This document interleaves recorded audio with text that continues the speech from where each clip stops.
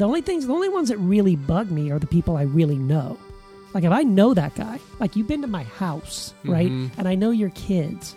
Okay, and now we're having this. Well, it sounds like a threat, Keith. No, I mean you.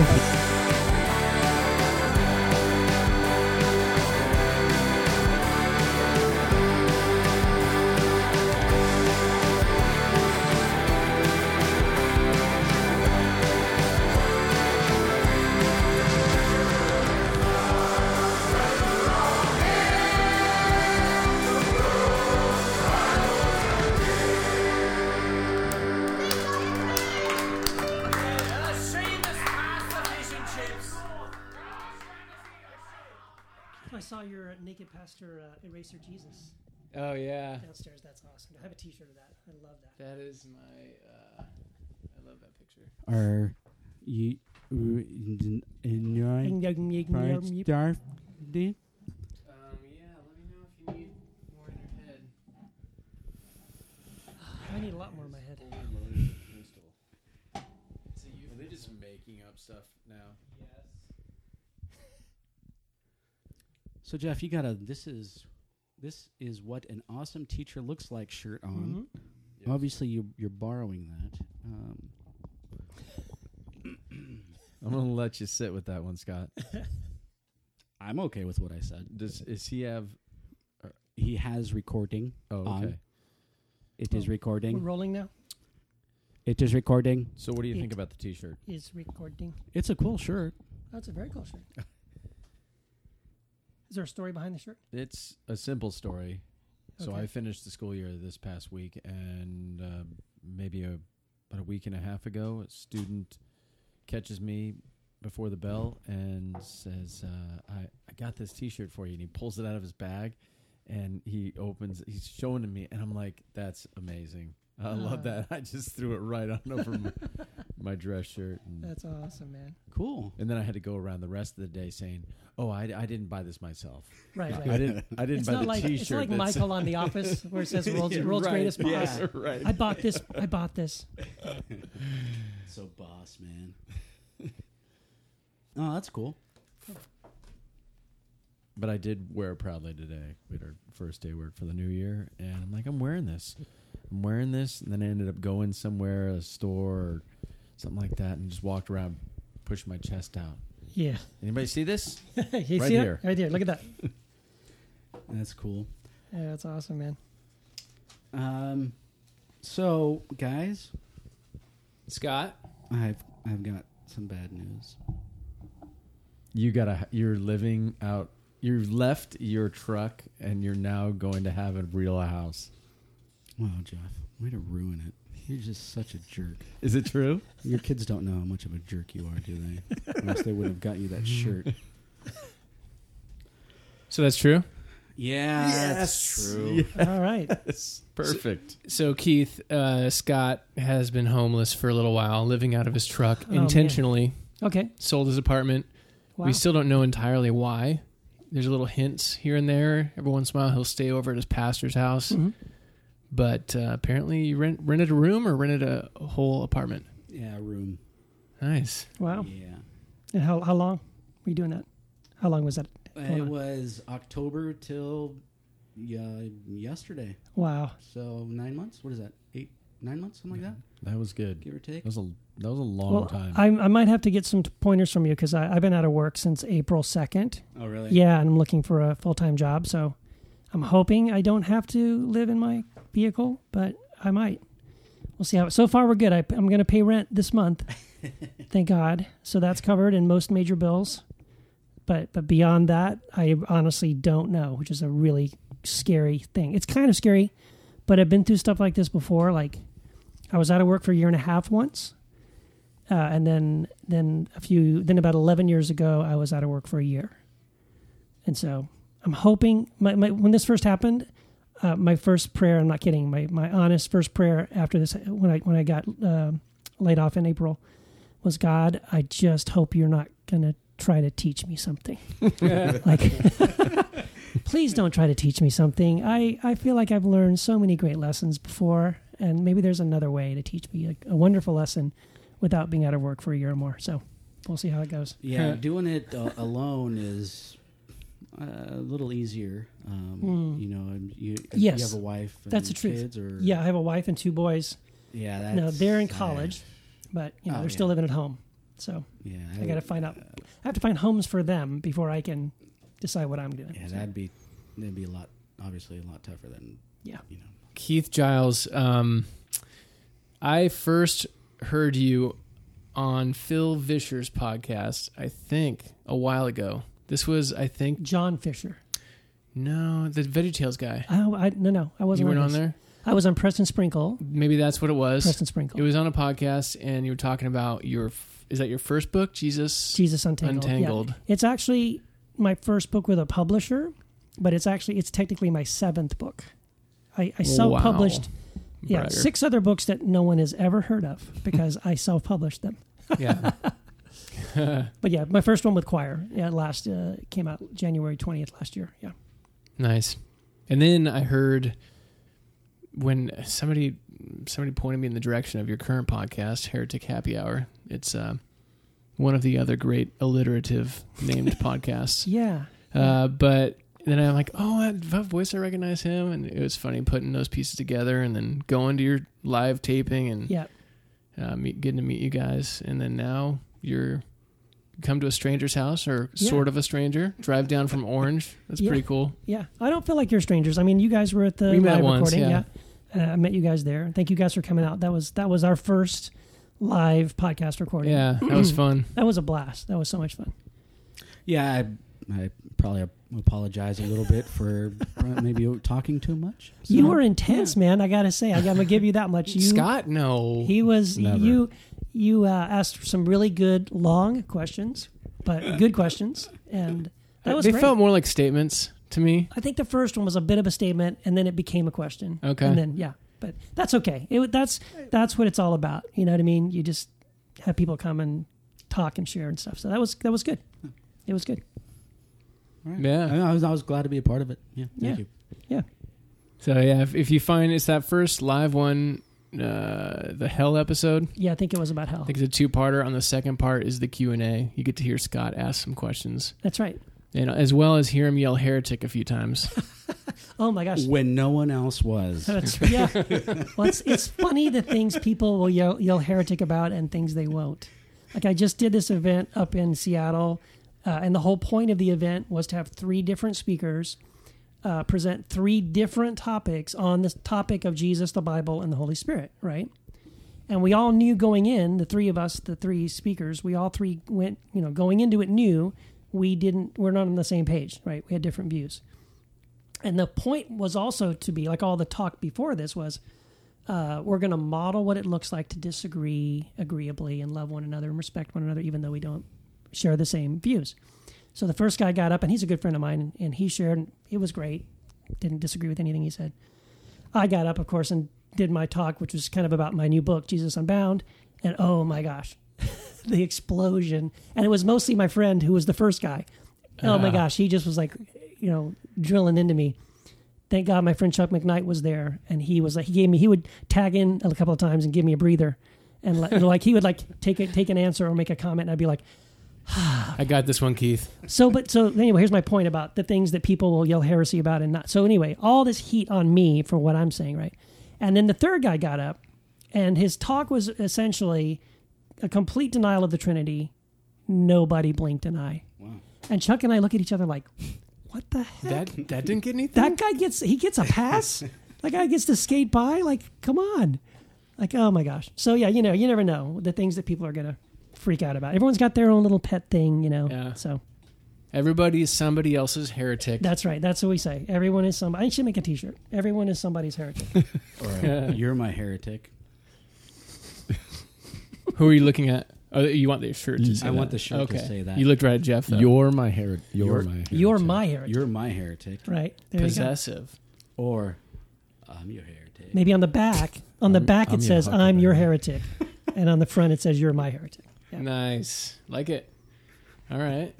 So what, how did you grow up? What was your, did you have a fate? Like, take us to the very beginning. Yeah. When you were born, what were you born into? Wow. Boy, we're going way back. Yeah, so I was born in Brownsville, Tennessee, little tiny town in Tennessee. I'm an only child, and my parents were not Christians.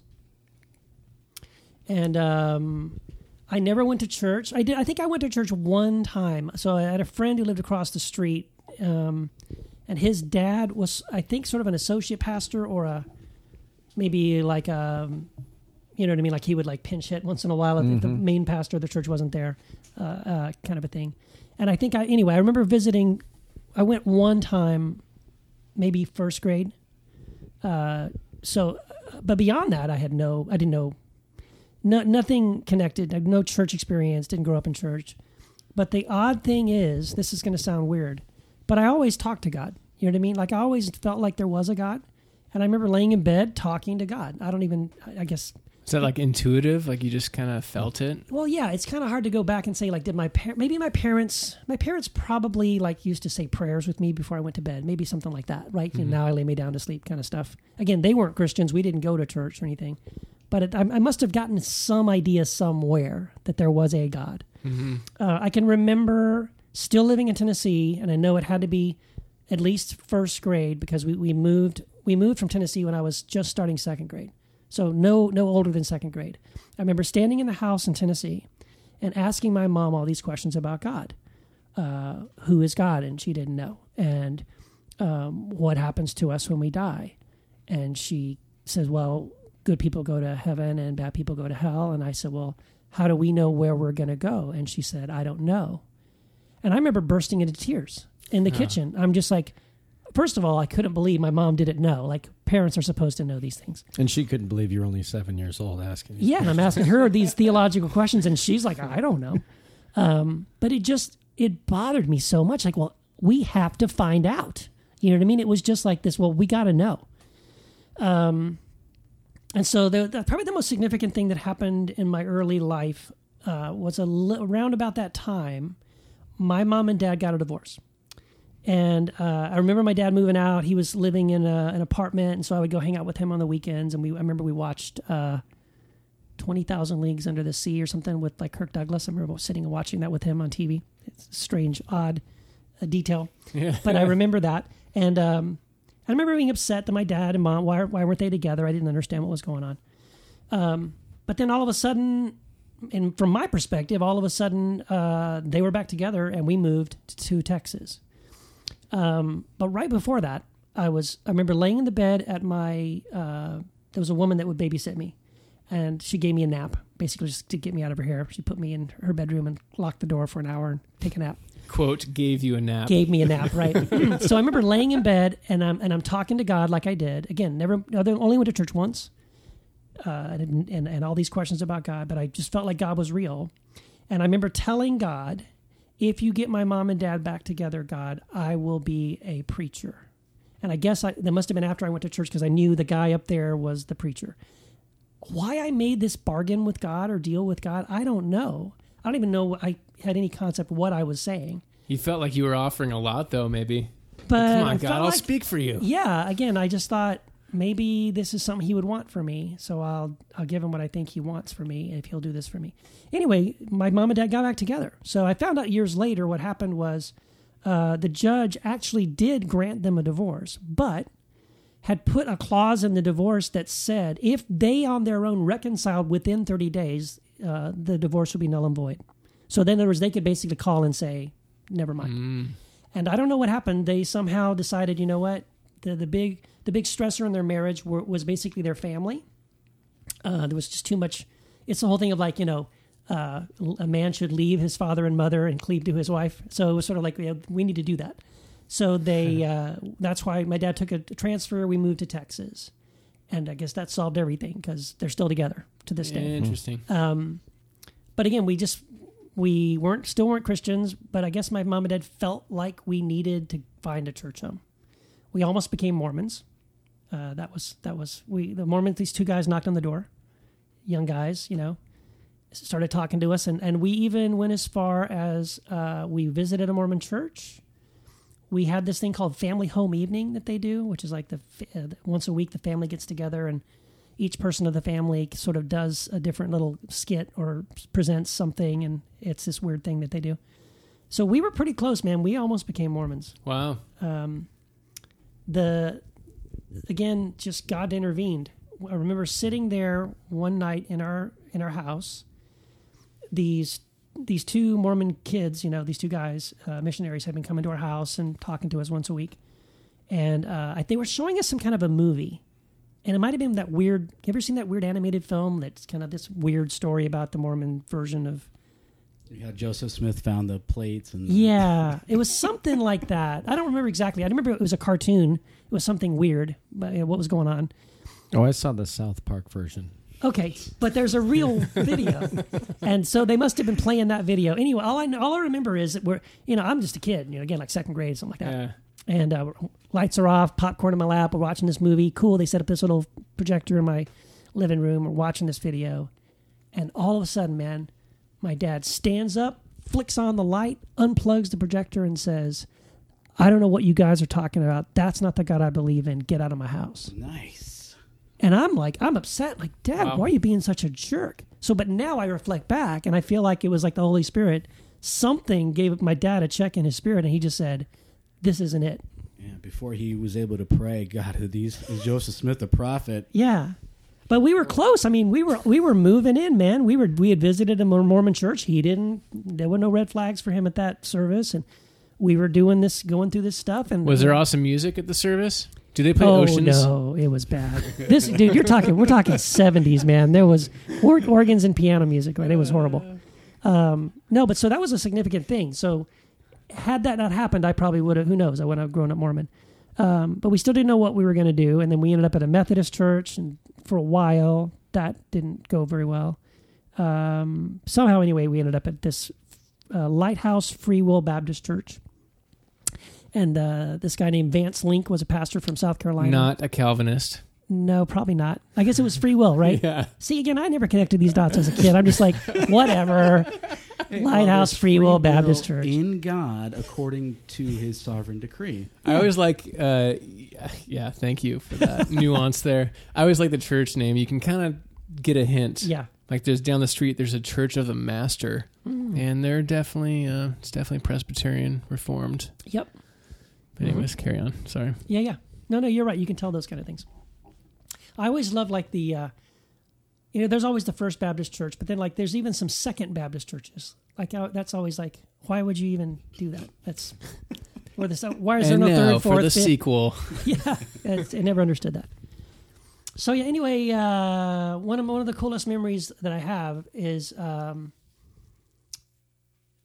we were going to this Lighthouse Free Will Baptist Church, and again, I had always felt connected to God. And anyway, I think all of a sudden this preacher was answering all the questions I was asking my mom a couple of years ago back in my kitchen. You know what I mean? Like all of a sudden it was connecting. It was making sense to me. Like, oh yeah, oh okay, that's who God is, and okay, that's who Jesus is, and okay, this is what heaven is, and this is how we know who's going to heaven or hell, or okay, and it just made sense to me. And he gave the invitation, right, as you do. And everyone stands up, and the music plays, and he says, come forward if you would like to receive, Jesus as your Lord and Savior. And man, I could not move. I wanted to, but it was like someone had nailed my feet to the ground, man, and I could not move. And so then it's over. The final verse of "Just as I Am" plays, and it's over, right? And so the pastor prays, thanks for coming, and it's over. And everyone's getting their stuff, and I grab my dad by the hand, and I say, "Dad, can you go up and tell the pastor that I wanted to go up there, but I couldn't?" And man, I got to give my dad props. This is one of the most powerful things my dad has ever done. In that moment, my dad looked at me, and my dad said, "No, I won't." He said, "But I'll walk up there with you, and you can tell him." And the fact that my father had the presence of mind of knowing that I needed to be the one to say the words, that it wasn't enough for him to do it for me. Like, nope, I cannot do that for you, but I'll stand beside you. I'll be there with you, and you can do it. So we did. He walked up with me, and I got the pastor's attention, told him, prayed the prayer, the whole thing, and so then I think that was like the dominoes, because after I did that, then my dad and my mom also gave their heart to the Lord, and we were all three baptized together. So that's another beautiful memory I have, that the three of us were baptized together. So yeah, that was kind of how it got started. I didn't think very much for a long time about that promise that I made God, like that I would be a pastor or something, or a preacher or something. It didn't come up until a little bit later. But yeah, that's kind of how I started off. Yeah, cool. It's a cool story. And did you become a preacher? Yeah, I did. So when I first got saved, again, I was very passionate. I would tell everybody about Jesus. I was a little evangelist. And we went home to Tennessee to visit some family right after that, like the next summer after that. And I remember my cousin Jim. He was a little bit younger than me. Gosh, he was such a jerk. And he was sitting. We were on my grandmother's porch swing. She had one of these little awesome, big, long porch swings, and and I'm trying to tell him about Jesus, and he's just like mocking everything I say. You know, oh yeah, Jesus, yeah, pray the prayer. Yeah, he's just like being such a dick, and I get so mad at him. I slapped the crap out of him, and I slapped him so hard that my mom and dad, everybody is in the house, right? And they heard this snap. They heard this of me hit my hand hitting his face. And then like a moment of silence. And then my cousin Jim just screaming. And when he ran into the house, the imprint of my hand was on his cheek. Like I slapped him so freaking hard. You should have been like, get out, Satan. Get out and smack. So my first evangelistic effort wasn't very productive. Later on I did. More old school variety. Yeah, later on I smoothed it over a little bit, and he and I, we worked all that out. But then, then we moved to El Paso, Texas when I was in junior high. So I lived there and stayed there all the way through high school and college, went to UT El Paso, met my wife, got involved in the Baptist Student Union, which was on campus there, which was an amazing experience. I still have great friends from those days in college through the Baptist Student Union, people that I met there. And all those guys were just like, it was huge for me. Like, they weren't just my friends. They were people that spiritually were catalysts. You know what I mean? Like, I wanted to love Jesus as much as these guys did. And we all kind of like encouraged each other and fanned each other into flame. And like I said, we're still in touch with each other. And I think almost all of us are still involved in ministry in some capacity.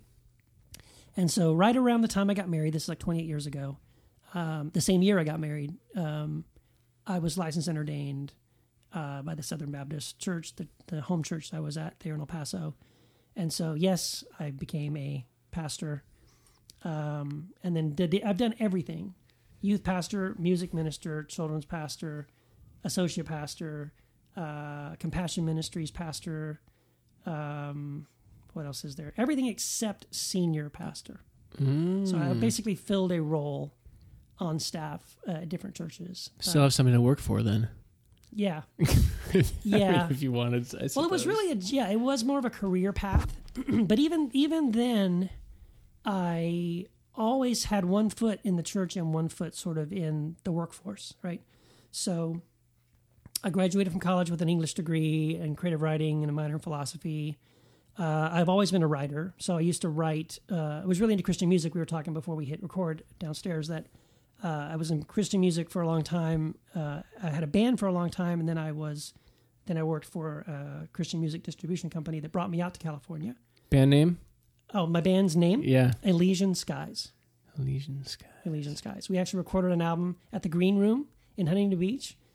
Gene Eugene, the amazing Gene Eugene, mixed our record, right? Well, I think it was one of the records before he died, so one of the last records he mixed. Andy Prickett from the Prayer Chain played guitar and engineered, played guitar on one of the songs, engineered the record. My friend JJ from Sixpence None the Richer produced it, played bass on a couple of tracks. It was just an amazing experience. Nice. Cool. So, then worked at different Christian music companies, did sales and things like that. And then, I've always either been on staff at a church or working in sales. And I got into doing marketing. I worked for Soul Survivor USA for a while as a marketing coordinator for them. And then for the last 10 years, I've been doing advertising, marketing, copywriting, just as a job. So you're still a passionate man. I'm looking at your note. You got notes? Yeah. This just makes me look smart. I probably won't even read this. Well, it's working. Also, your Bible, it looks like your Bible is an original manuscript. Yeah, or this belonged to Paul. I got to say, this is the thing. Like, That is unbelievable. I bought this. You need to hold that when we take a picture at the end. Okay. I need to get a picture of that. Well, I bought this back in El Paso. I used to work at the Baptist bookstore when I was going to college. Folks, it is duct taped together. Because I can't get rid of it, man. People have bought me. I have newer Bibles. People have seen this Bible. Pity Bibles. Pity Bibles, yes. And they've been like I did a Bible study for these guys a couple of years ago, and they all pitched in at the end of it and bought me this brand new leather bound with my name on it, ESV study Bible. And it's a great Bible. It really is. ESV. Yeah, I know. I'm not a huge fan of the translation, but it looks way better than this. Okay? He's more of a living Bible guy. Well, but I'm like, I can't get rid of this thing, man. You know, like I know where everything is in this Bible, and I got to say though too, this is what this is an NIV, which again is not the greatest translation, but it's an NIV Disciple Study Bible from Holman. And it is, I want to go on a record and say, this is one of the worst study Bibles ever made. And this is what makes it such a great study Bible. Because I promise you, if you're reading a passage in this Bible and you come to a difficult passage, and it's got all kinds of notes in it, right? It's got all these, notes at the bottom and references and stuff. So I promise you, you'll be reading along, you read a difficult passage. Oh, what does that mean? That's confusing. And you jump down, and I promise you the notes will cover the verses directly above that one and the verses directly below that one. Yeah. And they will completely ignore the one thing you don't understand. Right. So the great thing is that I don't use any of those notes. It's forced me to go and Nice. look up Do your own stuff on my research. own and do my own research. So Maybe they're just leaving room for the Holy Spirit. maybe that's what they should have let that part blank at the bottom, and then I would have room to write notes. But anyway, yeah, that's I do like this Bible though. It's just in my comfort, Yeah. Now, are those notes in your notebook, are those specific for tonight, or are they just notes you have? Honestly, these are the notes for that event I did up in Seattle, because I figured we might touch on some of the same ideas, since the talk was on that stuff. So yeah, I didn't write these for you. I'm sorry. Dang it. These notes were for Sorry, a Jeff. previous conversation about that. So yep. That's awesome. So Baptist, still a Baptist? No. What are you identifying as right now? Oh, that's a good I question. know that these terms can... Oh, yeah. They mean a lot of different things, but just generally. Yeah, no, I've given up. Took me a while, probably in the last, over the last 11 years. I just got to the place where I can't call myself anything other than a follower of Jesus. Now, if you want to peg down maybe closer to like where I land on certain things, yeah, you could probably. I think I'm closer to an Anabaptist. I didn't know that until later. You know what I'm saying? Like, Yeah. I sort of developed my thinking. So about 11 years ago, we were at a church, a vineyard church. When we came to California, my wife and I got involved with vineyard churches, and we planted a vineyard church with some friends of ours in Tustin called The River, and did that for 3.5 years. And then we felt God calling us to leave that church to start a church, and that was a house church where no one takes a salary. I'm not the pastor. We want Jesus to be our pastor, so it's a very radical, different thing. We have no statement of faith. All the offering money goes to help the poor in the community. No creed but Christ. Nope, kind of exactly. a thing. No creed but Christ. So I think once we made that very radical shift in that direction, I just sort of like dropped all the labels and all the denominational stuff and all that. So that was probably the beginning of the major chunk of my sort of deconstruction of Christianity. Like I just wanted to get back. I started reading, Eberhard Arnold has a book called Early Christians in Their Own Words. And that's really what it is. It's just a collection of, Tertullian, Irenaeus, Origen, Athanasius, all these guys. Amazing. You're reading these things and I'm reading them and I'm just going like, oh my gosh, these guys got it. Right. Mm-hmm. And I want to get it like that.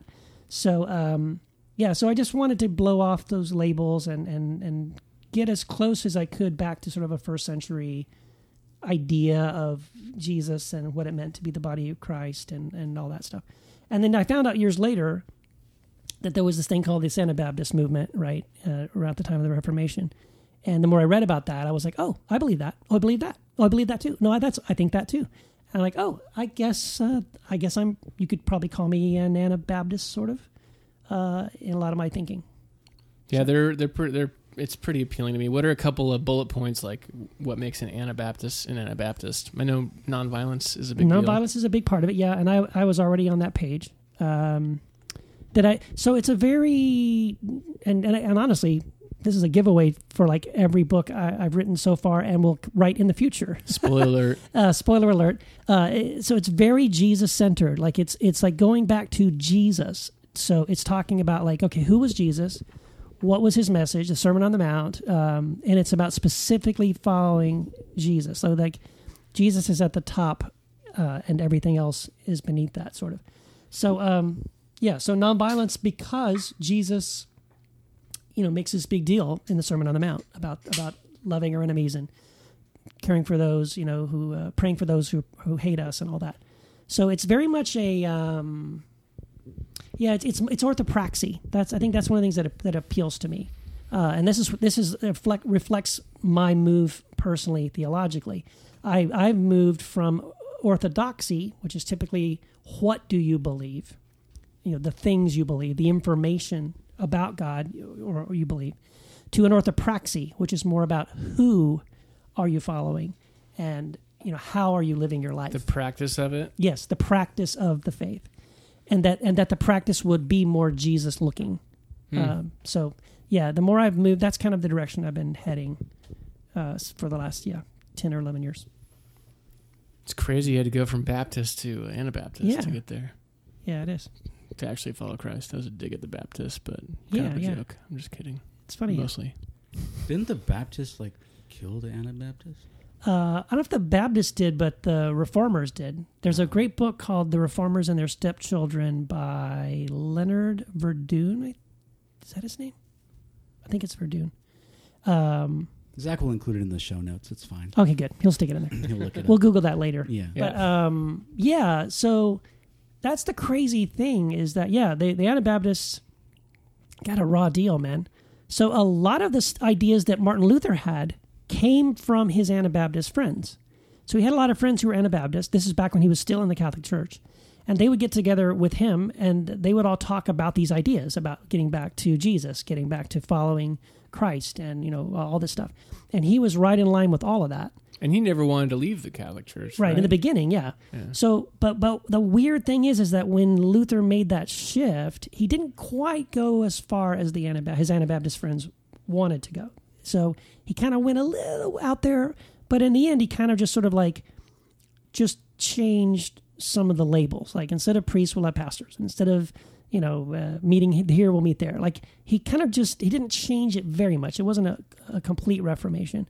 At least in the eyes of many of the Anabaptists, right? They looked at it like, well, yeah, it's nice that you broke away, and it's nice that you are emphasizing certain things and getting away from indulgences and things like that, but you just kind of redefine some of the terminology, and you're still kind of doing some of the same stuff.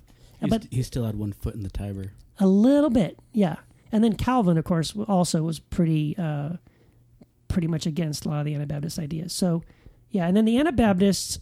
It's funny because that's another key thing with Anabaptists is they're very, very much in the two kingdoms idea, which is what the early church had this idea of the two kingdoms rule, which is that there's the kingdom of the world, which was like nationalism and things like that, and then there's the kingdom of God. And these are two very separate, there's a hard line between those things.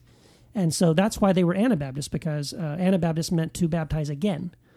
Under the state religion, babies were baptized, and that was part of being not only baptized into Christ and into the church, but as a citizen of the state. Wow! Right? It was all fused together. It was entangled together, and so they were like, no. You need to be baptized into Christ when you're old enough to understand who Jesus is, what he teaches, why you're doing this, and you are saying consciously, I am laying down my life and surrendering my life to Christ. And so they were rebaptizing, believers' baptism. And today we go, well, of course. But back then, that was like treason. Like, what are you doing? You're going against the state because the state says it's this way, and you're kind of under the radar doing it your own way. So anyway, a lot of them got arrested and tortured and killed and thrown off the bridges. And the sad thing you was... You want another baptism? Yes. Here you go. Yeah, you're right. See, that's exactly what they would do. There's some of the horrific things they would tie rocks around these guys and say, yeah, you want to be baptized? We'll really baptize you. And they threw them in the river and drowned them in the river. So, yeah, very sad. That's dark. It is dark.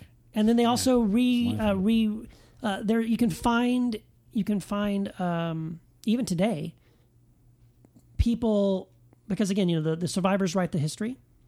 So for the longest time, people accused the Anabaptists of being a violent sect that rebelled against the early Christian movement. Have you heard the Dan Carlin Hardcore History episode of that? Does he talk about that? And does he refer to them as violent? No, I don't think so. In my mind, it's been so long. But many of them do because they didn't translate their writing, the writings of the actual Anabaptists, into German or later on into English.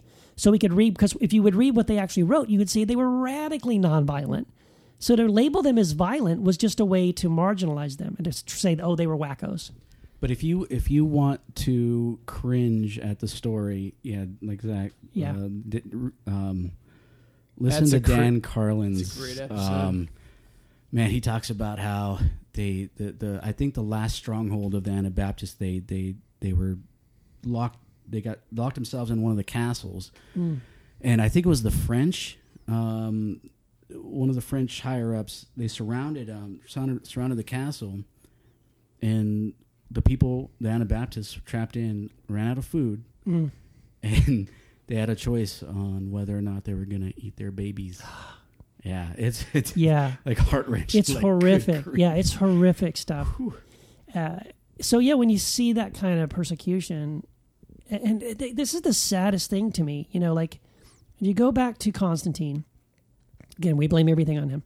But pre-Constantine, Christians were being killed and martyred and persecuted by the state for refusing to say that Caesar was Lord, right? They went to their death saying, we have no king, or we have no Lord but Christ. So then Constantine sort of like, oh, hey, I'm a Christian now, and I like you Christians, and we're not going to kill you anymore. And by the way, here's a free building you can live in. I'll put some of you guys, the bishops, on the payroll. And isn't this great? And so a lot of them said, yeah, this is great. Suddenly now we do have another king. His name is Constantine. And many of the early Christians who sort of warmed up to the idea of Constantine and the state and sort of this entanglement of the Christian church with the empire and with the state. The ironic thing is they did so because they believed that to do so would be to take the sword off of their throat, off the throat of the church, right? Because before that, what was happening? Rome was killing and persecuting Christians. Well, hey, now they like us, so let's buddy up to them, and now we won't get killed anymore. Within a generation, Christians were being killed again by the sword, but this time by other Christians.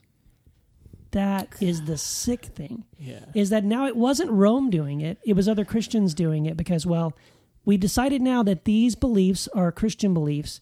Anything that's not this belief is a non-Christian belief, is heresy. Mm-hmm. And now we're going to take the sword, and other Christians are going to kill Christians for believing the wrong things about God. That's because you can't afford to have them lead people to hell forever. Yeah. And there are two aspects to that. I forgot I'm going to keep going. I'm going to get the charger so we don't lose this session because I need the charger for the battery. That'd be good to not lose the session. Two aspects where, on the one side you have the state-run, state-backed orthodoxy, who's willing to kill to maintain that. On the other side, you have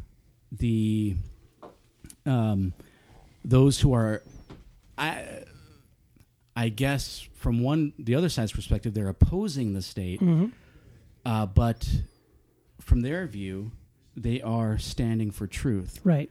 And what we have today, things that are, we consider as part of the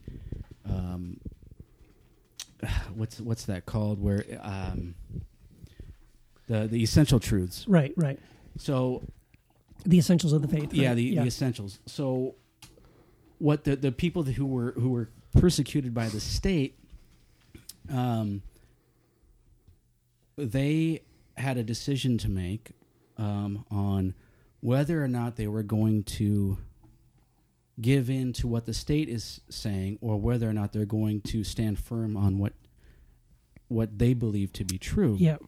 Now, part of the one of the questions would be, were those essentials of the faith, and should they have Right. maintained them unto death? And whatever the answer is, there might be implications for us today. Yeah.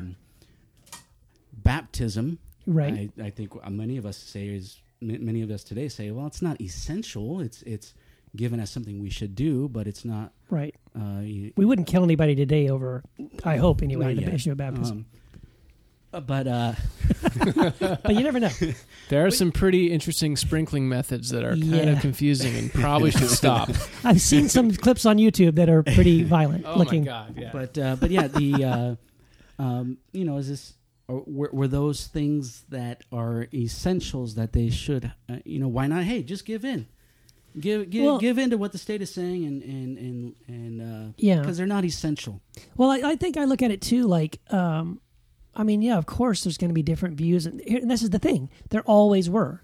Like if you go back in church history, even before Constantine, there were all kinds of debates and dialogues and discussions and arguments, right, between Tertullian and, all these different guys. And they didn't all agree on everything. And there was, very robust disagreement and debate and argument and over different theological issues. And I would say, good. Like, that's good. That's a good thing. Like, why does the argument have to be decided by a sword? Like, nope, I'm right, you're wrong, and I'm going to end the argument, and I'm going to decide it by saying, if you don't agree with me, we're going to, put you on the rack or burn you alive or something. Like, look, if your idea is true, then great. You know what I mean? Then you teach it and teach it to as many people as you can and as persuasively as you can. And other people are going to teach other things. You're just going to have to live with that. Other people are going to see it differently. Yeah. And, you guys stay over there and I'll go over there, and we don't have to kill one another. Like, that doesn't have to be our only option, right? I have this kind of comical vision in my head of after the restoration of all things, like people walk up to each other and one guy's like, wait, don't I know you? It's like, yeah, you killed me. It's like, yeah, sorry about that, man. I kind of overreacted. Yeah, that'll be an interesting, like Calvin and Michael Servetus, like, hey, dude, are we good? Are we good? Is it all right now? Yeah, we're good, man. Bring it in. Yeah, those are unfortunately, those are things like we get really passionate. I mean, let's think of it this way. Like, I have online had some arguments with people over theological issues. You don't mind mixing it up on the Facebook? Apparently, no, it's not. That's something. for sure. Maybe I haven't learned my lesson or something. But I know there are some people that if they had the power of the sword to kill me, just judging on the level of heat coming through the internet, vitriol. If they could, they would. You know what I mean? What are some of your favorite labels you've been given? Well, false teacher that's a common one. That's my favorite one. That's not very creative. I don't have any creative ones. Matt DiStefano he's collected some of the better ones he's received. I just sort of let them roll off my back, honestly, because most of the time these comments are coming from people where I don't know these people. You know what I mean? Right. It's Johnny Fatata from somewhere, Iowa. I don't care. And he doesn't agree with me, and that's okay. He wants to call me something and call me a heretic or whatever. All right, sure. Why not? The only ones that really bug me are the people I really know. Like, if I know that guy, like, you've been to my house, right? Mm-hmm. And I know your kids. Okay, and now we're having this. Well, it sounds like a threat, Keith. No, I don't mean you. He I don't knows mean where you. you live and your kids. No, but I do mean some other people that I really do know. Like, when those things, when someone like that gets that heated and that upset and starts, like, then it's like, come on, man. And then the good thing is, at least, usually I can call him on the phone or something, like, hey, dude, let's have coffee and talk. This is getting crazy. But people do. We get really passionate about our beliefs and our ideas and stuff. And we defend sometimes the things I've argued about with people. I think have been the dumbest things. Like a real life example. I was a guy I know, a good guy, great guy, love him. We started an email. I think just the internet is a bad place to have conversations. This is the bottom line. It's very we shouldn't difficult. have these kind of conversations on the internet if you can avoid it. Text is like a force amplifier. Yeah, I think. yeah. Automatically, it seems Yeah. harsher. Yeah, because you don't hear that exactly. So if we were Skyping at least. Then Yeah. he could hear my voice. He could see my face. He would Yeah. and so it'd be so much better than just reading something. But we were emailing back and forth, and it was on the question of Paul's thorn in his side, right? When he talks about this thorn in my flesh that I prayed 3 times for God to remove it, and he said, "My grace is sufficient for you." So my view on that was that that there's a good. I'm not dogmatic about it, but I think Right. there's good evidence that it was his eyesight. How dare you? I know, how dare I? And his thing was that no, it wasn't a physical sickness. It was some maybe it was a person that was just bothering him or harassing him, kind of a thing, or something like that. And so I'm giving him my reasons why. Well, Paul talks about he makes a comment, I think, in the same letter about how he says to them, "You love me so much you would have taken out your eyes and given them to me." Well, why would he need new eyes? What's with such large writing? Yeah, look at me exactly. Yeah. Look at how I write to you in my own hand, and what's such large handwriting. Why would he write large? Because he can't see very well.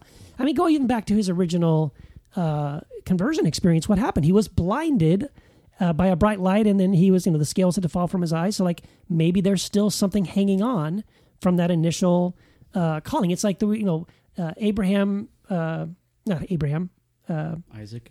Yeah, when he wrestles with God, and The angel. it's Israel, right? Yeah, Yeah. And he wrestles with God, and God gives him the limp, right? And so it's always a reminder, a constant reminder Was of Jacob? that. I think it's Jacob, isn't it? It's Jacob. Yeah. I think it's Jacob. Hey, Isaac. All right. I think it's Jacob. You're right. We'll edit Already that we're later. talking more Bible than about 90% of our episodes, so we're on a good pace. Yeah, Well, I like that. Wait, whether or not it's correct, I like it. but again, I have no because- passion. I don't care if I'm Yeah. wrong. If you can prove to me I'm wrong, okay, I'm wrong. It's a weird thing to have your identity wrapped into enough or, to where or even to get so angry. And Yeah. what did he? So yeah. He go on. flipped out, dude. Yeah, we were going back and forth, and I'm making my case, and he was making his case. And I again, it's one of those things where if he could have seen my face and heard my voice, I was saying it with a smile, and I was joking. And I said something about, I made some kind of reference to a faith healer or something, right? Like Benny Joel Hinn. Osteen. No, it was something like Benny Hinn or one of these faith healer guys. And maybe in his background, and that's in his past or something. Anyway, he just flipped out. How dare you? And then he got really personal and started attacking me, calling me names. And I'm like, whoa, dude, what just happened here? Whew. And then that was like, okay, we're done. We're having coffee. We had coffee. We talked face to face. Everything was great after that. Yeah, we've had some blow ups here on the old BBB pod. Yeah. Yeah. and then after it the happens. fact. Yeah, because we're very, very diverse here. Yeah. Other than our white skin, we're very diverse theologically. Yep. I should say. Yeah. Where it's like, we don't talk for a few days. It's like probably better. Wow. Couple See- apologies. See that we, the three of us on me and Jamal and Matt on Heretic Happy Hour, so far we haven't. It may happen. Who knows what's going to happen down the road. But we haven't got upset at each other. But Jamal and I had our big argument way before we started the podcast. So, and we're good now. So I guess maybe we got out of our system. Yeah. Well, you're number 2 that we've had Matthew on. We'll get Jamal on eventually. He's Yeah. working on a book too, right? Yes, he is. New book. For some reason, he's not allowed to talk about it. I've read it. I don't know why he can't talk about it. All I can tell you is it's not about Mary Magdalene, as you might suspect. Which, if you know anything about Jamal or the happy hour, That's his favorite it's- thing to talk about. yeah. Yes. But yeah, he's got one coming out, a new one coming out soon. So yeah, you guys should. It's really good. I think you guys will enjoy talking to him. Yeah, Scott got into it a little bit with him when on the live episode before you guys started. I don't even know what we were talking were you about, talking but about? it wasn't long before you and Jamal were having a good, robust conversation. Yeah, it was either before or after. I forget. It might have Well, been it was after. both. I think it was Was after. it both? It was both because I left after and Jamal, I saw you doing it before. So maybe okay. you picked it up after. Yeah. You stayed pretty late. Yeah, it's Good just times. well, yeah. I'll have to think about it. I don't remember specifically, but it's just like No, it's fine. Yeah, some of the things where Yeah, he's one of the most. statements, like kind of like almost like a Mormon, where you're like, I agree with the words Yes. you're saying. Yes. I'm pretty sure you have a different definition than what Oh I yeah. have. No. See, we're all learning this. So Matt on the last podcast episode even made a comment about this. And I've done the same thing, where it's like he'll say something, and honestly, I don't know if this is calculated on purpose or if it's just the way he's wired. I don't honestly know if is he doing it calculated or is it just automatic. But at any rate, he will usually make a statement, and usually that first statement is like, what are you talking about? That is the craziest thing. But then the more he talks and starts to unpack it and connect the dots, by the time he gets to the end of the conversation, it's like, oh, well, no, I agree with that. I see okay. But if you don't wait for him to get to the end and explain it, and you just stopped after that first comment, you'd be like, dude, what are you talking about? Yeah. So again, I don't know if it's just, he just doesn't know how to say it at the beginning, and then he sort of like, it makes sense at the end.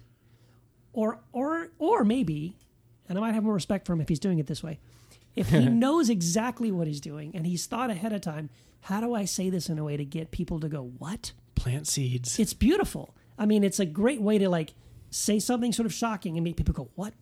And now you got their attention, right? And then explain it. Yeah. Oh, okay. That's fun. Yeah. That's a fun way to do 'cause conversations. And I've only talked to him that one time, and he's like, it's like a mystical type of. Oh, you're yeah. like, I want to. Yeah. Yeah, I don't agree with him on a lot of things, really, honestly. This is usually what it scares me is if when he does get to something and I do agree with him, then I'm like, oh my gosh, I agree with that. Like, I have to think about that. I need to We got to make sure. I got to make sure that I. And should I come out and admit this? Should I admit to everybody that I think I agree with what he just said? Yeah, not to focus on him, but I think at one point on that episode he. Hi, Jamal. Yeah, Hi, Jamal. We're talking about you. I think he said something about there is no afterlife, and I was like, Yes. I was like, man, did I hear that right? And I had to really think about what I just heard. And you guys were talking, and that might have been part of the discussion. It's we just a talked about weird later. Yeah. perspective. So the way he unpacks that is to say there's no afterlife because everything is right now. So so now is now, right? And so when after you die, your body physically dies, you're still conscious and it's still now. So it's not afterlife. It's like your body's dead, but you're still it's always in the now. Present. It's always okay. yes. If that, yeah. Your consciousness is Your always eternity aware. started when you were born, Scott. And if that's what he means, And then we'll move on. okay. But who knows really what he means? Because I think if you let him keep talking, I think he might eventually get to some territory where we would all be like, I don't agree with that. So, All right. Well, Jamal, we need to have you on, buddy. there you go, Jamal. We just left the door open for you, man. You're next. I love it. So, I mean, based on your Facebook feedback and mixing it up, you're obviously off of the reservation of a lot of Christians, correct? Oh, yeah. How did you get there? I mean, is that just Anabaptism? Is there something else like above and beyond that? Because most Christians would be, okay, nonviolence doesn't seem very practical. This is how I was. I was like, yeah, it's not right now. That comes later. That's in heaven or whatever. Right. And I think most Christians are probably like that, at least in America. We're like, nonviolent, yeah, it's a nice thing to shoot for, but it's not practical. Not literally. How do you I guess my question is changing as I'm talking. Yeah, okay. Which wouldn't be I the see first that. time. It's a moving target here. But you, what is practically, how does it work nonviolent for you practically? Yep. And then what else puts you, how did you get to your book where you are stirring things up? Yeah. Well, so I started blogging about the same, a little bit before I left that previous church to start the house church thing. So I've been blogging for about 12 years. And in the beginning, that's all I was doing. So I was just blogging my ideas. And so, and then, I started realizing that some of the ideas that I had were challenging for people, right? And I would get these reactions. So I would blog about my ideas about church, which had changed.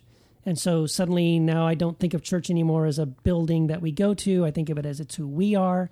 I was really into the idea of the priesthood of all believers. So it's not one guy who has all these gifts in 1 Corinthians 12. It's all of us who have all the gifts, and all of us together are ministering to one another. And anyway, so all those ideas started shifting, and what I do, one of the ways I process, I just write about it.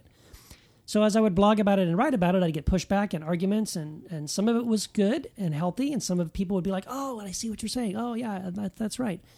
And so that was the positive side. And then I would get pushback of like, no, you're wrong, you're a heretic, you're going against tradition, you're going against the whole thing. Like, are you smarter than, Martin Luther? Are you saying you're smarter than John Calvin? They're like, no, I'm not. I'm just saying I'm reading the Bible and this is what I see. And you might be. You might. But I don't know. But I'm not trying to say I'm smarter than those guys, right? That's not the point. And then I started writing again. Once I started realizing more of this Jesus-centered, kind of more of an Anabaptist thing, which again I found out later was Anabaptist, but more of a Jesus-centered approach to not orthodoxy but orthopraxy. And then saying, well, no, I'm going to take Jesus seriously. I think he really means I should love my enemies. I should not respond to evil with violence. That he really is serious about this. He wants me to do these things, and here's why. And so I do take all that very seriously. And but of course, I get arguments about that, right? People pushing back on that. The ironic thing, especially nowadays, is there's this weird thing that happens. And sometimes it'll happen at the same time. Matt and I have talked about this with each other.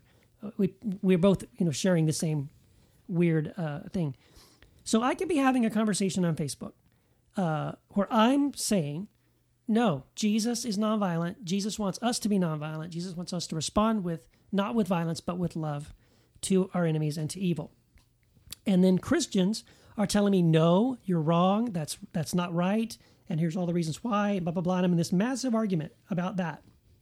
And on the same day, I'll have another argument with other Christians who are saying Islam is a violent religion. And here's a bunch of verses from the Quran to prove how violent Islam is. But look at all these verses from Jesus about peace. Christianity is a peaceful religion. And I'm like, yeah, but over here, Christians are arguing and telling me, oh, heck no, Jesus is not a nonviolent Messiah. He doesn't expect us to be nonviolent. But Islam is violent and we're not. Look, all these things Jesus said. I'm like, well, wait a minute. Which one is it? Dissonance. Right, cognitive dissonance. Like, hold on a second. I mean, sure, that might take place, but they're two different groups of people. Possibly. Sometimes, though, it's the same people. Hand up. It was me. I was the same person. Yeah. Sometimes it is the same person. And it's like, okay, well, what are we talking about here, right? So anyway, I don't know if I'm answering your question or not, but like I in the beginning, I was just blogging and processing verbally and writing these things, these ideas out there. And the beautiful thing, I actually like those arguments. Not that I like arguing, because I really don't. I don't like especially when it gets really ugly. But it helps me when I get pushback, right? When I get people going, but what about this verse? And what about that verse? And what about here? And what about there? Because then it's like, well, yeah, I need to know if I'm going to understand my own beliefs, I need to be able to answer those objections. Mm-hmm. And so it's helped me a lot, right? And so then I started writing books about it, about some of my beliefs and stuff. So again, like I said, I self-published like 6 books before Jesus Untangled. And then all around the same size, like 200-ish pages. Let's see. The first one I did was probably one of the biggest ones. Can people still find them? Oh yeah, they're on Lulu.com. If you go to, it's a self-publishing website, Lulu.com. You put my name in, you'll see them. Be careful how you type that, people. LULU.com. Yes.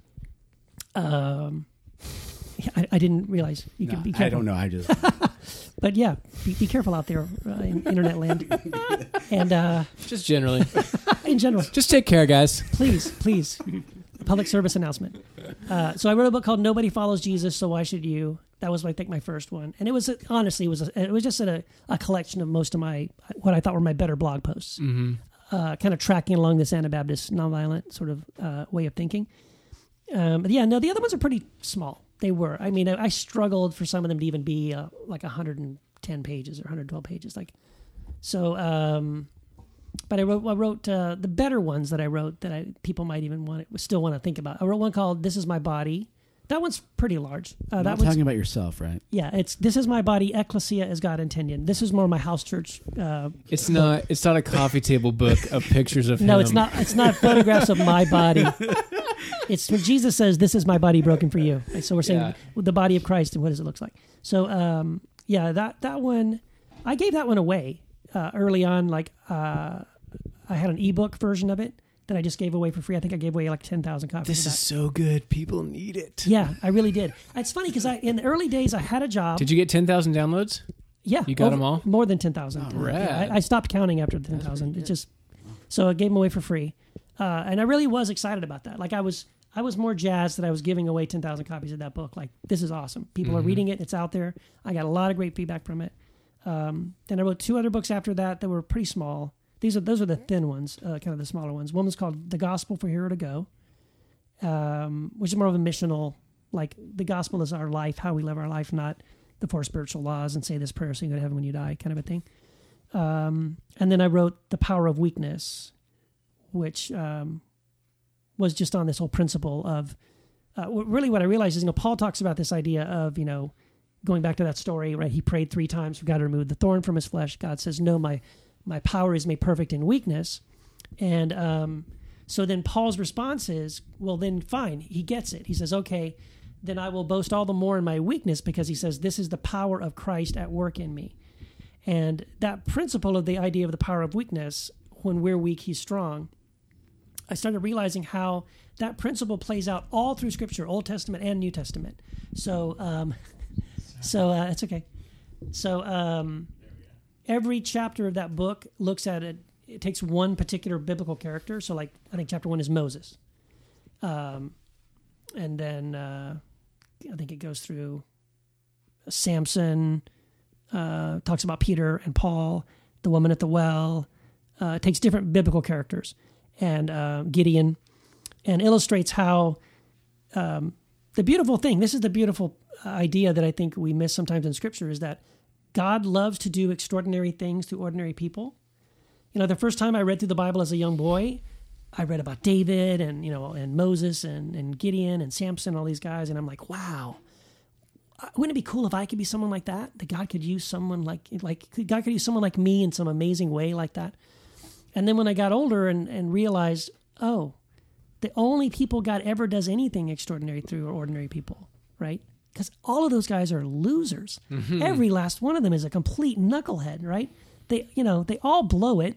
In fact, until they blow it, God doesn't do anything with them, right? Like Moses. Moses at first is like, oh, I'm the one, I'm going to rescue my people. And he ends up killing the Egyptian guy. And then, oh, crap, what I do? And runs and hides. And he's out there for 40 years. And by the time God shows up and says, Moses, it's time. You're my guy. Let's go. He's like, oh, get somebody else. It's not me. I can't speak well. Don't use me. Like, right. He's so humbled now. He's like, no, not me. And honestly, that pattern is really reflected all through Scripture. Like, wow. So then I don't have to be the quarterback of the football team. I don't have to be the best looking guy, the most talented guy. The opposite is true. Actually, God is looking for everyday, ordinary people who are just willing to say, okay, here I am. Send me, let's go. Someone who's just willing to be obedient to say, Lord, if you say go, I'll go. So that's what The Power of Weakness was about. I really love that book. Well, that's going back to the story of Paul being blinded, is he was like the Pharisee of Pharisees. Yes. He was moving up in the ranks. Yeah. And losing his sight. And while he's blind, Jesus says, you will be my witness. Yes. Essentially throughout the whole Roman Empire. Yeah. Well, and not only that, there's a powerful thing that we only hear it. It's when the Spirit of God goes to, what's his name? Is it Ananias or whatever? The guy that ends up having to go and heal Paul. God speaks to him and says, go and heal Paul. Yeah, not Ananias. It's not Ananias. I can't think of his name. Anyway. Yeah. But that guy, he's like, you mean the guy that's persecuting the church? But what God says to, but what God says to that guy about Paul, he says, he goes, I have shown him all he must suffer for the kingdom. Yes, suffer. Oh, and so that's the crazy thing. So that means that Paul, before he did anything, God showed him, this is what it's going to cost. This is what you're going to have to go through. And Paul's like, all right, I'll do it. Yeah, you give up everything. Yeah. Everything you thought you were going towards. Yeah. Nope. Yeah, exactly. We're changing this around. So, anyway, it's a fascinating concept. I really loved that book. So, that's awesome. That's cool. You mentioned, not nonviolence, I think is where. Yeah. we've talked about that, I think, a couple of times here on the BBB pod, but to what extent is nonviolence? Mm-hmm. Like how, when, where? Yeah. Well, I guess I want to back up and talk about the principle of it, because I think we shouldn't have the idea that what Jesus has in mind is that we should be doormats. That's not his ultimate goal. His goal is not, I want my followers to get the crap kicked out of them. That's not the point. The point, I believe, is what Jesus wants to happen is that, first of all, I think everything starts with abiding in him. Like, we have to first know Jesus, abide in him, and we abide in him and he abides in us. We know him, he knows us.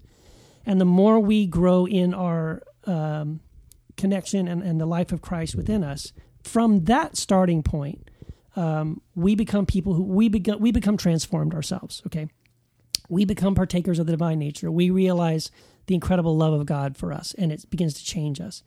And so now we have experienced something that people outside the kingdom have never tasted, never experienced. Don't even think that it's even possible to know this kind of connection with God, with the divine.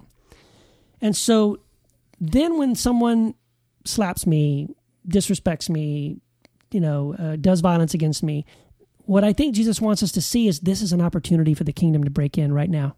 And so when that person does something hateful to you, if you respond with love, they're going to say, what are you doing?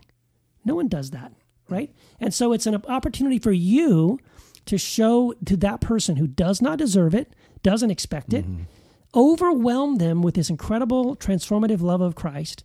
And it's an opportunity for the kingdom to break into that person's life, that they would go, whoa, what is this? I just did an event up in Cincinnati with Josh Lawson called The Nonviolent Love of Christ.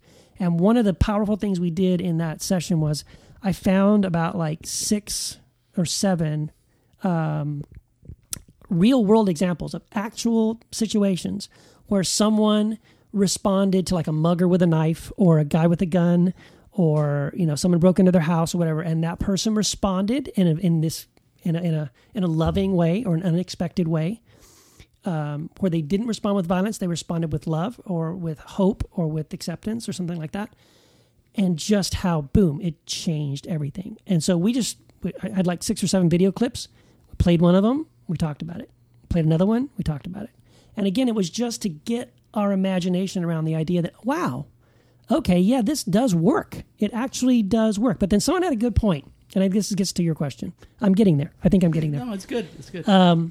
Someone asked the question, Keith, in all these examples, the people survive, right? The people, they don't get stabbed, they don't get shot, they don't get robbed, right? There's a redemption in it. But that's not always the case. And I said, you're right. Thank you for bringing that up. Like, I'm showing you examples where that loving, unexpected sort of kingdom response creates this beautiful redemptive experience, because that gives us hope that this could work. But, and this is what we have to keep in mind, getting killed is always an option, right? Dying for your faith is, in fact, that's, I think, why Jesus says, before we even get started here, if you're going to be my disciple, you have to die to yourself from day one. And you have to do it every day. Every day you have a funeral for you. You're dead. You died. Your life is hidden in Christ. Your life is surrendered to me. Okay, now let's go. And so you could respond this way, that knowing that you're secure in that, well, I'm hidden in Christ. My life is hidden in Christ. I'm okay. If I respond in a beautiful way, and this person becomes my brother or my sister in Christ as a result of me showing them this incredible transformative love of Jesus, whoa, awesome. That was great. Now we can tell a great story about how that happened. But if that person just says, screw you, and pops me and kills me, I die. But I die because I'm putting the things Jesus told me into practice. That's dying for my faith. I'm dying because I was obeying Jesus to the point of death. The fullest example of take up your cross. Yeah. It's like take up your death machine. Yes, exactly. You're carrying the instrument of your death on your back with you every day. And then that's and it might be figurative death, it might be spiritual death. But it could be literal death. It could be a literal death. Well, when it comes to violence, yeah. I think that's the context. I think. Well, sometimes violence is verbal. I mean, it can be. Sure. Well, okay. Sure. So I would be careful. I know. I personally be careful how far I would take violence as being verbal or whatever. But I mean, the concept in responding in kind for an evil against you, the concept goes beyond physical violence. It goes from the smallest thing to right. It has death. to. I think you're right. It has to start with. It can't just be like, well, I'm going to wait for someone to physically attack me and then I'm going to kick this in. Like it honestly has to be a mindset that it would begin at an insult. It would begin even at all parts of your life. Your response is love. I don't even think it's response. I wouldn't even back it up from that. I think this is why I don't think Jesus was a pacifist. I don't think Jesus, because pacifism implies not doing something. And that is not what Jesus has in mind. I think Jesus has a very proactive love in mind, right? So a non-violent, non-pacifist. Yeah, it's not passive, it's proactive. I'm loving you before you even think about saying something to me that's evil, right? I'm proactively loving you, right? I'm not waiting for you first to do something and then I'm going to respond. It's not responsive, it's reactive, it's proactive. Or not reactive, it's proactive. So I think that honestly is what Jesus has in mind. And so then it does get to the place of, this is a weird example, but it's actually a beautiful real world example. Did you ever see that thing about Sarah Silverman, the comedian? Yes. On Twitter, right? Yeah. Wasn't that amazing? I know what you're talking about, but why don't you briefly mention it? Sarah Silverman, not a Christian, I'm pretty sure. She's a Jew. She's Jewish, yes. But oh my gosh, this was the most Christian Jesus-y thing I think I've seen in a celebrity maybe ever. So on Twitter, some guy just started calling her the C word. I won't say it, but it's the C word. He called her and on Twitter, and she responded immediately with grace. Wow, what kind of pain are you dealing with in your life? You know what I mean? What's your life? Something must be going on. Something is going on with you. She starts, but in a very gentle way, she redirected it. She didn't even address that he had used the word. It was just immediately, how are you doing, man? What's going on with you? You have some pain in your life?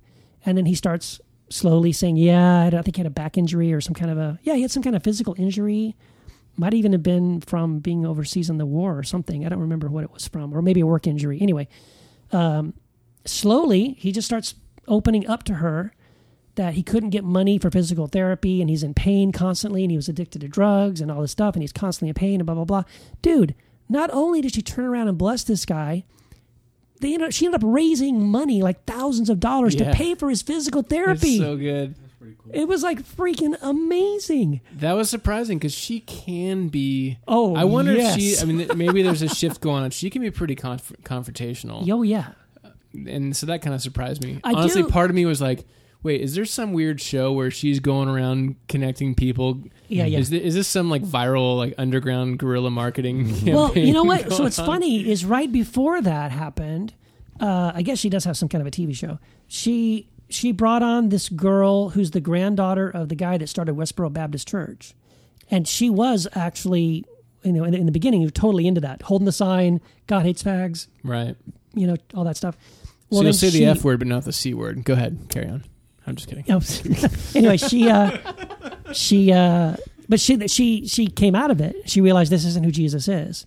And partly through Twitter. Yeah. Through her interaction with Twitter. Yeah. Pretty crazy. She realized that's right. There's a bigger world That's going right. on than what I'm a part of. That's right. I forgot about that. So yeah, she tells the story about it was a guy on Twitter, a Christian guy on Twitter, who slowly started showing her how what she was doing wasn't Christ-like.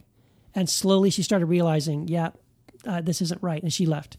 So yeah, that girl and Sarah Silverman are like super good friends. It wasn't just like you're a guest on my show. Like they were like they are real life friends. So I'm wondering if maybe this girl had some kind of an impact on her because that was like a few weeks before this thing happened with this guy. Yeah. Who knows? But anyway, to me, that's an example of it. You know what I mean? There's something with the disruption of Jesus, probably Jesus being the biggest disruption of all time. Yep. And so the norm is the world, and when the world interacts with believers and they're in a place like Jesus, then they flip the script on what people see as the norm. Yep. And it does. It throws them a curveball and it makes them stop. You've disrupted what they expect, and having the expectations, and then they're not met, leaves you with wait.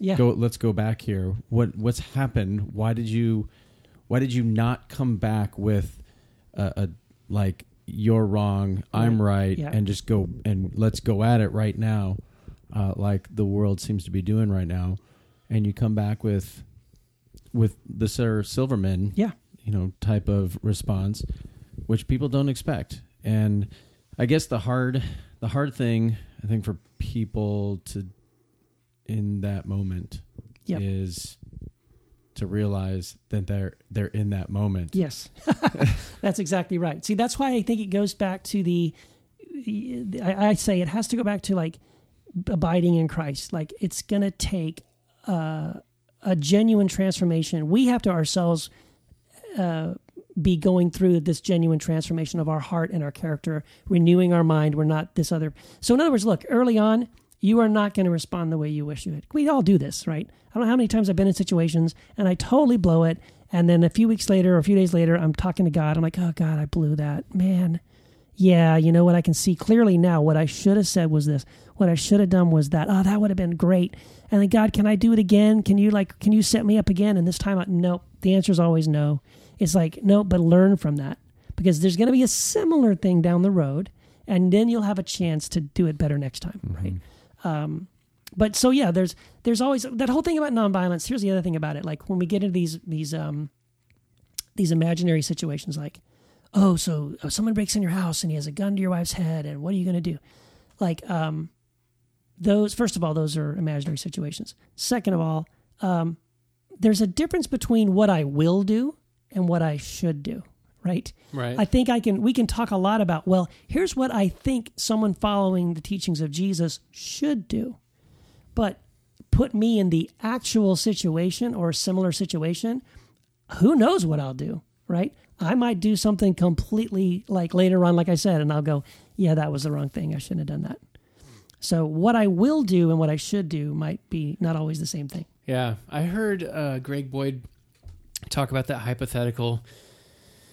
And he just said, well, if somebody breaks into your house and it's a complete stranger, it might be pretty easy to get in the way and to violently end the situation. But if you can imagine that person being a loved one that was out of their mind or was struggling with drugs and alcohol, was tripping out, came in a rage, and you feared for yours and your family's safety, would you try to handle it just a little bit differently than if it were a complete stranger? If this is somebody whose life you would preserve at all costs, we're getting there when talking about loving our enemies. Yes. When you start to see people as actual brothers and sisters. That's right. In the craziest of circumstances. Yeah, but do you have a responsibility for those who, let's say, are in your charge? Right. So yeah, you don't know perfectly what they're going to do, but based upon their actions, you have a reasonable idea about where that can lead. And so if you might not have time you're going to react. If you have the ability to protect, because love, we're talking about love towards a specific person, but what about the love towards the people that might end up being the victims or are likely to be the victims? Sure. There are a lot of stories of, recently the church shooter. Yeah. I forget where, Mississippi or Tennessee or whatever, I forget. But the guy went in, shot people in the church. He's fleeing. A couple other persons. Yeah. Whatever it is. They run to their trucks, grab their guns, and then shoot the guy. Right. So it's like, okay, love for whom? Mm-hmm. At what point? When? Where? Right.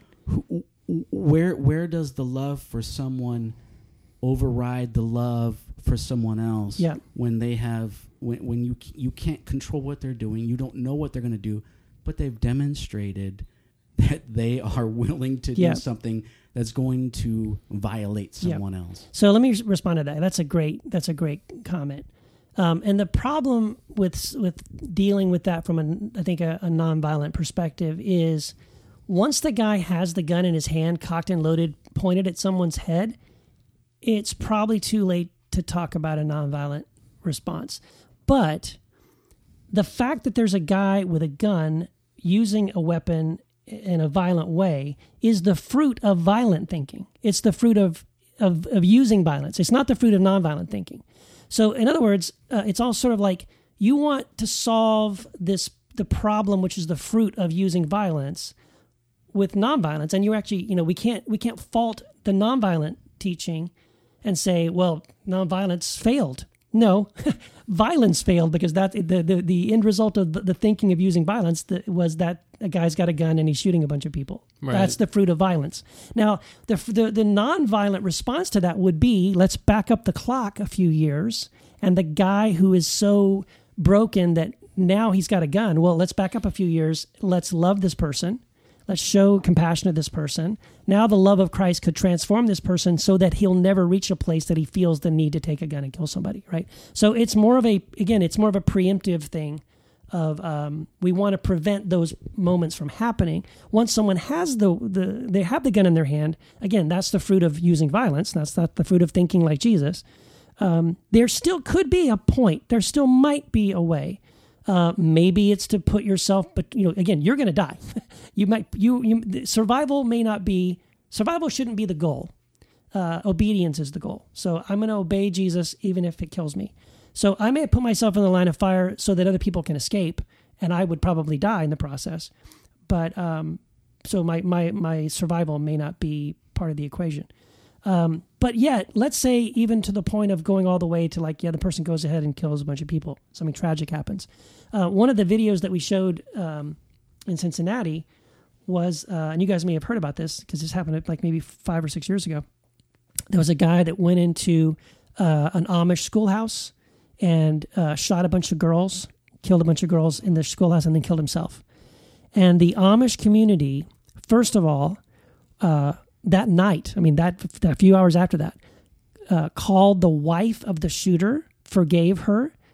They had a fund. They put aside money and raised money for the children of the man that killed their daughters. They called the mother. There's a beautiful video of the mother of the shooter, and she's giving a testimony about how she found out about it. She drives to the scene. Her husband is there. He says, "It was our boy. Our boy did this," and she couldn't believe it. I can't believe our son did this. And she's devastated. And the church wraps around her, loves her, forgives her. To this day, the mother of the woman that shot those kids, she's a caretaker for one of the girls that survived the shooting. And every week is spending time helping this girl, like her physical therapy and stuff. So they created this beautiful community by responding to this horror. It happened. No one stopped it. It was a horrible thing that happened. But the fruit of it was, it still smells like Jesus at the end.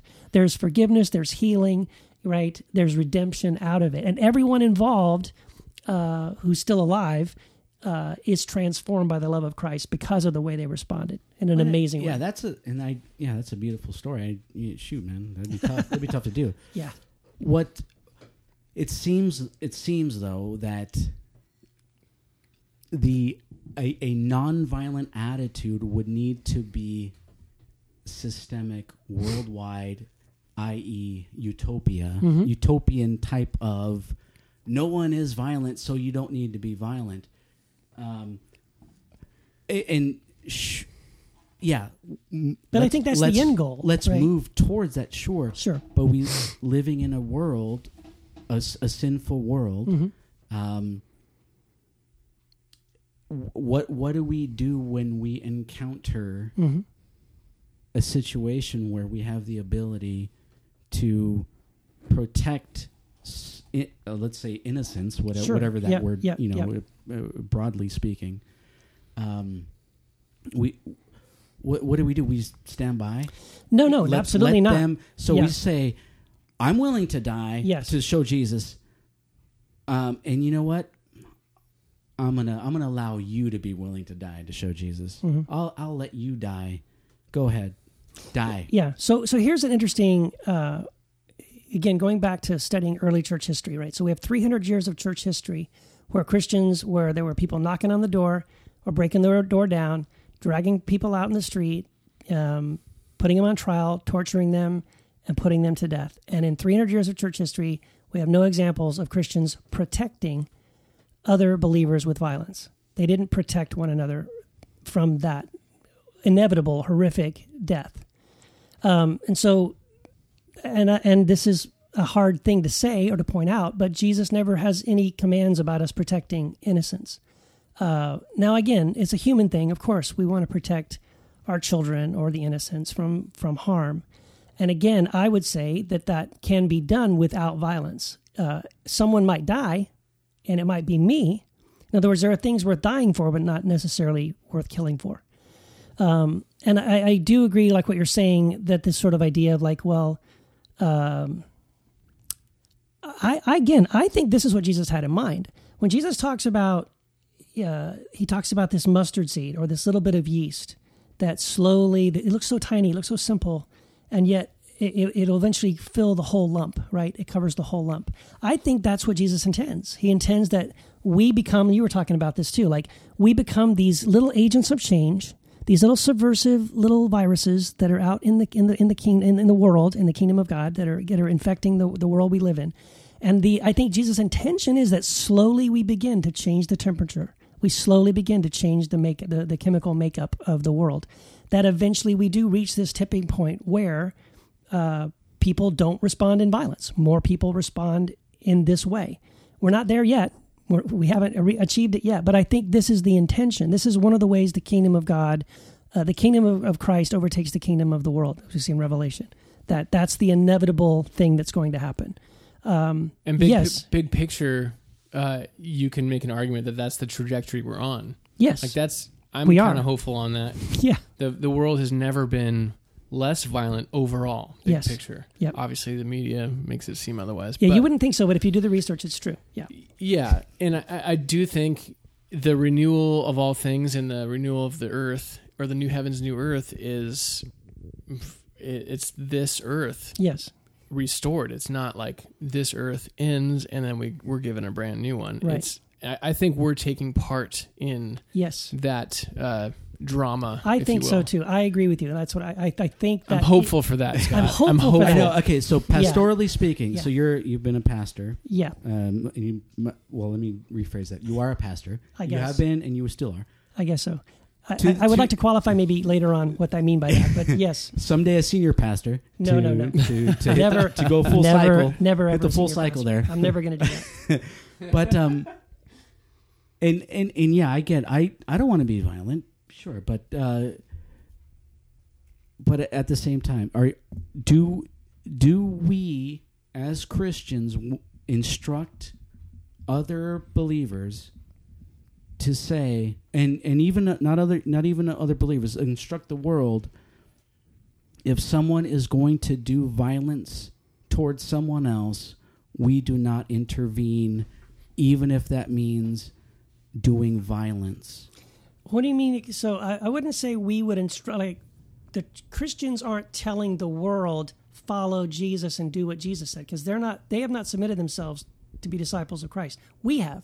So we would ourselves. But you mentioned the Sarah Silverman. Silverman That's just an thing. example of somebody who is putting it into practice like better than we are. I think that kind of a story actually should make Christians embarrassed. Like, here's someone who's not following Jesus, at least as far as we know, who's doing it better than we are, and we're supposed to be following the guy who told us to do exactly that. Like, so I think we should do it ourselves. We should be doing. In other words, wars will be fought, violence will be done, no doubt. I just think Christians need not be the ones doing it. We don't have to be the ones partaking in it. It will, of course. There's always going to be violence. There's always going to be violent conflict and things like that. I just think that we have been given a command to break this cycle. Like, it's this cycle of this back and forth violence, right? This is how gang warfare gets started, right? Well, but even it just even builds and builds and without builds. Someone that, has to though, say, I'm going to stop the cycle and I'm going to respond with love and forgiveness and mercy and grace, and that ends it. Someone's in your house. Yep. With a trajectory of doing violence towards Yes. your family who you are Yep. in charge over. I would you put have a myself charge between over. that person and that trajectory. So they're point A. Scott's an orthodoxy guy, and Point you're an B- orthopraxy guy. Yeah, point B Well, is my wife. it would be I'm difficult standing to between be them, orthopraxy and they're without going, orthodoxy. But and they're probably going to. Well, here, but again, there's all these. Look, in real life, if that happened, I promise you, the one thing I'm going to be doing is praying like I've never prayed in my life before. And look, Sure. I pray for parking spaces at the mall, and I get them. See, I don't even So do if that. I can pray for a parking space at the mall and get an answer, I better get an I don't even answer do when that. there's a I'm guy in more- my house with a gun who wants to kill me and my whole family, and I say, Jesus, help me. Bro. I think he's going to help me. I'm more you gotta- nonviolent with parking Or I'm spaces. gonna die. I just go to the far parking space. You got to teach Jeff and I how to pray. Okay, I'll do a little. I go to the fire parking space. do a Hey, I workshop on don't even that. want to deal with people. You know what? Grace to you already. Wait a second. Before it even starts. I pull into Costco and I get that front spot. It's I'm like, beautiful, isn't yes, people just pulling out right when I'm pulling right in. there, This is it's fantastic. the grace of God. It's a It's just like I beautiful thing. know I'm in line with God's That's will. right. And Scott, please, the scenarios that you create. These Shut are real up, Scott. scenarios. These are Thank these you. are actual real scenarios where people have the ability. They're 1 in Yeah. 2 billion. Yeah. Like of all, that's just. Do you bring disagree up with these Keith's scenarios? premise? Okay, so the a good scenario, question. the scenario of you jumping in front of a bullet is more plausible. I don't know what you're saying. It's if you. The thing is, we okay. So we asked Keith, where are your beliefs? Where do you sit, or where do you land? And he tells us, and we kind of have this concept of what someone believes. And, there are these major things, but when it really comes down to it, a lot of what we, as believers, it ends up coming back to relationship, our relationship with Christ, our relationship with others, how we respond to the world. And so bringing up these crazy scenarios, if someone was going to, holding a gun here and you had a gun and you could shoot them or you could step in between and be in the middle of it praying or something like that. I mean, those scenarios, you're trying to define the moment for Keith and for yourself, or are you planning on going to shoot some people that are believers Right. with you? And you're like, so what are you guys going to do? I'm going to shoot Zach right now. Right. I'm going to shoot him. what would you do? But can I say something? Here's what I think is funny though. I mean, and I don't mean this in a. I'm not trying to say this is where you're coming go from. for it, because but I'll just use it for whatever situation going Shut forward. up, Scott. but I like to use other people's standards. So go ahead. So it's like this is how it sounds to me sometimes, right? Because it's not just you. I hear this all the time from people when I say these things. For years, 10 years, I've been saying this, and I get these kinds of reactions like, "Well, what if?" So I say, look, Jesus said, "Don't respond to an evil person with violence. Love your enemies, bless those who curse you, do good to those who hate you." And when you do that, by the way, he says, you're being like your Father in heaven who lets it rain on the just and the unjust. So when you do this, you will be a child of your Father when you behave in this way, because this is what God is like, and that's why you should be this way. So this is the basis that Jesus says this. And at the end of the Sermon on the Mount, after all these amazing teachings that he gives, and including the wise man built his house upon the rock, right? And the one who heard my words and put them into practice is like a wise man who built his house on the rock, and the storms came, and his house stood firm. And the one that hears my words, they both heard his words, and the one that heard his words but didn't put his words into practice is the man who built his house on the sand, and the storms came, and the rains came, and the house fell and was destroyed, completely, utterly destroyed. And at the end of that entire Sermon on the Mount, Jesus makes this statement: "Why do you call me Lord, Lord, and you don't do the things that I say?" And so if that is the context by which Jesus makes this statement, makes this audacious, crazy claim that I'm supposed to respond with love to violence and evil, whoa, okay, wow, and he paints this amazing picture, and he ends it by saying, don't call me Lord if you don't do the things I say. If our response is, but wait a minute, what if there was a situation where I didn't have to obey Jesus? What if this crazy thing and this happened and this happened and that happened? Would I have to obey Jesus now? That's what it feels like. It feels like... Should we ever lie? It feels like... Should we ever tell a lie? It feels like the Ten Commandments. Like, no, that's what I'm saying. It's like... Well, should we ever tell a lie? No, I know where you're going with it. It's I know. Like, the Gestapo knocks on the door and says, "Do you have any Jews?" And then, so what do I? Lie? So should I lie? Jesus said, "The liars they will not inherit the kingdom of God." Right. So should you ever lie? So if you're going to make this claim, if you're not going to follow Jesus' words, well, we are all in that same boat of. Are we going to follow Jesus' words or not? I completely agree. In an interesting way, Keith already answered the question in that he said what I should do and what I will do are two different things. And who knows? I'm asking. I am still on the shoulds. Yes. What should we do? Yeah. I don't know what I would do. I'm afraid of a lot of situations where I'm not sure what I'm going to do. Right. Right. But the shoulds are easier to me. No, they're not. No, because we're talking about because I have no skin in the game. I have no skin in the game. It's not really happening to me. My wife won't die depending on how I answer the should. I know, but we're still talking about shoulds. But all right, I won't lie to another believer. That's a good idea. Yeah. But okay, well, if you've already promised to keep someone else's secret, you might change the subject. You might think about it. There are other creative ways, I think. See, this is what I'm saying. I think there are creative ways, and again, I think there's examples of this if you look at it, and I've looked at it. There are lots of amazing examples of people who have been in very similar situations to that scenario. Someone breaks in your house, they have a gun to your head, they're going to kill you, blah blah blah, and then the people will respond in these crazy different ways that you would never expect. Like in a should situation, you would never say, I would just start singing worship songs nonstop until they finally got freaked out and ran out of the house. But that's actually happened. I've heard that. That's really happened. Sure. So I mean, those kinds of moments where like it's in that moment, I don't know what I will do, but what I hope would happen is I would in that moment I'm in trouble. I'm in need. I would say, Jesus, please help me. Please give me some idea. And he would allow me to come up with something that in that moment, like right now, I don't know what I would tell you. But if I'm in that moment, God might tell me to do something that it sounds like that's a stupid thing. Here's one example. This is a real example. This was on NPR. There was people in New York City. Trustworthy. People in New York City. True story though. People in New York City having a wine party, and at night, and it's a beautiful night, and a guy came in, opened the back gate with a gun and a hoodie and all that stuff, and he's like, give me your cash and your valuables. No one had any cash on them, and they're like, they don't know what to do, and he's getting really mad, like I'm gonna effing kill you right now. I'm not kidding. I'm not messing around. And they're all like, they have no idea what to do. And at first they're like trying to say things like, well, what would your mom think of you? I don't have an effing mom. What do you give me your money? And what'd you say about my mama? Yeah, he's like, they're escalating it. He's not backing down, and they're freaking out. They don't know what to do. And then one of the women, it gets quiet, and they're like tense, and one of the women says, well, we had this really great wine. Why don't you have a glass of wine? That is rad. And they pour him a glass, and he drinks, and he goes, wow, that really is good. And they go, we'll have some more. And they pour him a glass of wine, and he drinks it again, and he sits down. He puts his gun in his pocket, and they all sit down, and he just starts talking to them. And this is crazy, dude.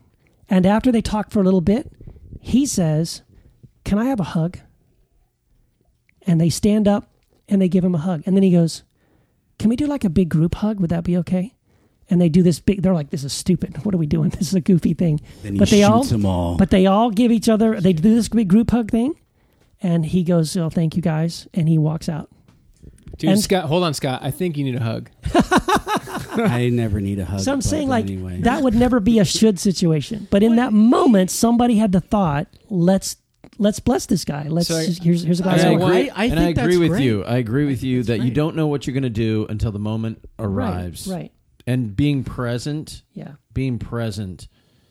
And maybe you don't ask yourself, what would Jesus do? But there's just that the Holy Spirit is speaking to you in that moment, but you don't know. So, Scott, while the questions you can ask all day long, or anybody can, we really don't know until the moment arrives, because who would have No, I said? agree. Who would have said, "Could we offer you a glass of wine?" Have a glass of wine. Exactly. I agree that I got we don't one know what question we for would Scott, and then do. we're moving on. We got to talk about his book, which might bring us back here. Who knows? His book is going to be another hour. Oh, that's right. I have a book. Scott, yes or time is no? unbound. Should you follow Jesus' teaching in the Sermon on the Mount? What Is it- part? I'm not. Should you All of follow it. Jesus' Oh, teaching? all all of of you it. shouldn't Sure. follow? Okay. Sure. Okay. Okay, there you go. There's So the should. is there a specific like? No, that's the should. You mentioned No, we're you, good. you wanted No, to know what okay. the should was. See, Zach is the pejorative, like general, like. All right, that proves it. Moving on. Moving on. Well, I'm trying to find a transit. You did mention the should part was hard for you, and I think it's relatively. No, I said the wood. The would part is hard. The would part is hard. What would We're- you do? For we're- sure. Yeah, we're discussing the shoulds. Is what Yeah. I thought we were discussing. The shoulds. I'm not sure what I would do. Well, as Christ followers, we all should agree on the should, right?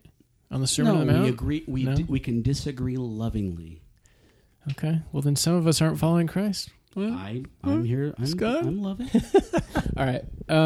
Your book. The first published one was Jesus Untangled, Yep. which was about politics. Yeah, it was the subtitle was "Crucifying Our Politics to Pledge Allegiance to the Lamb." Yeah, and that was about started from my own. Yeah, elevator pitch. Yeah, Go for it. that some Christians are more American than Christian, and you can't convert a system if that system's already converted you.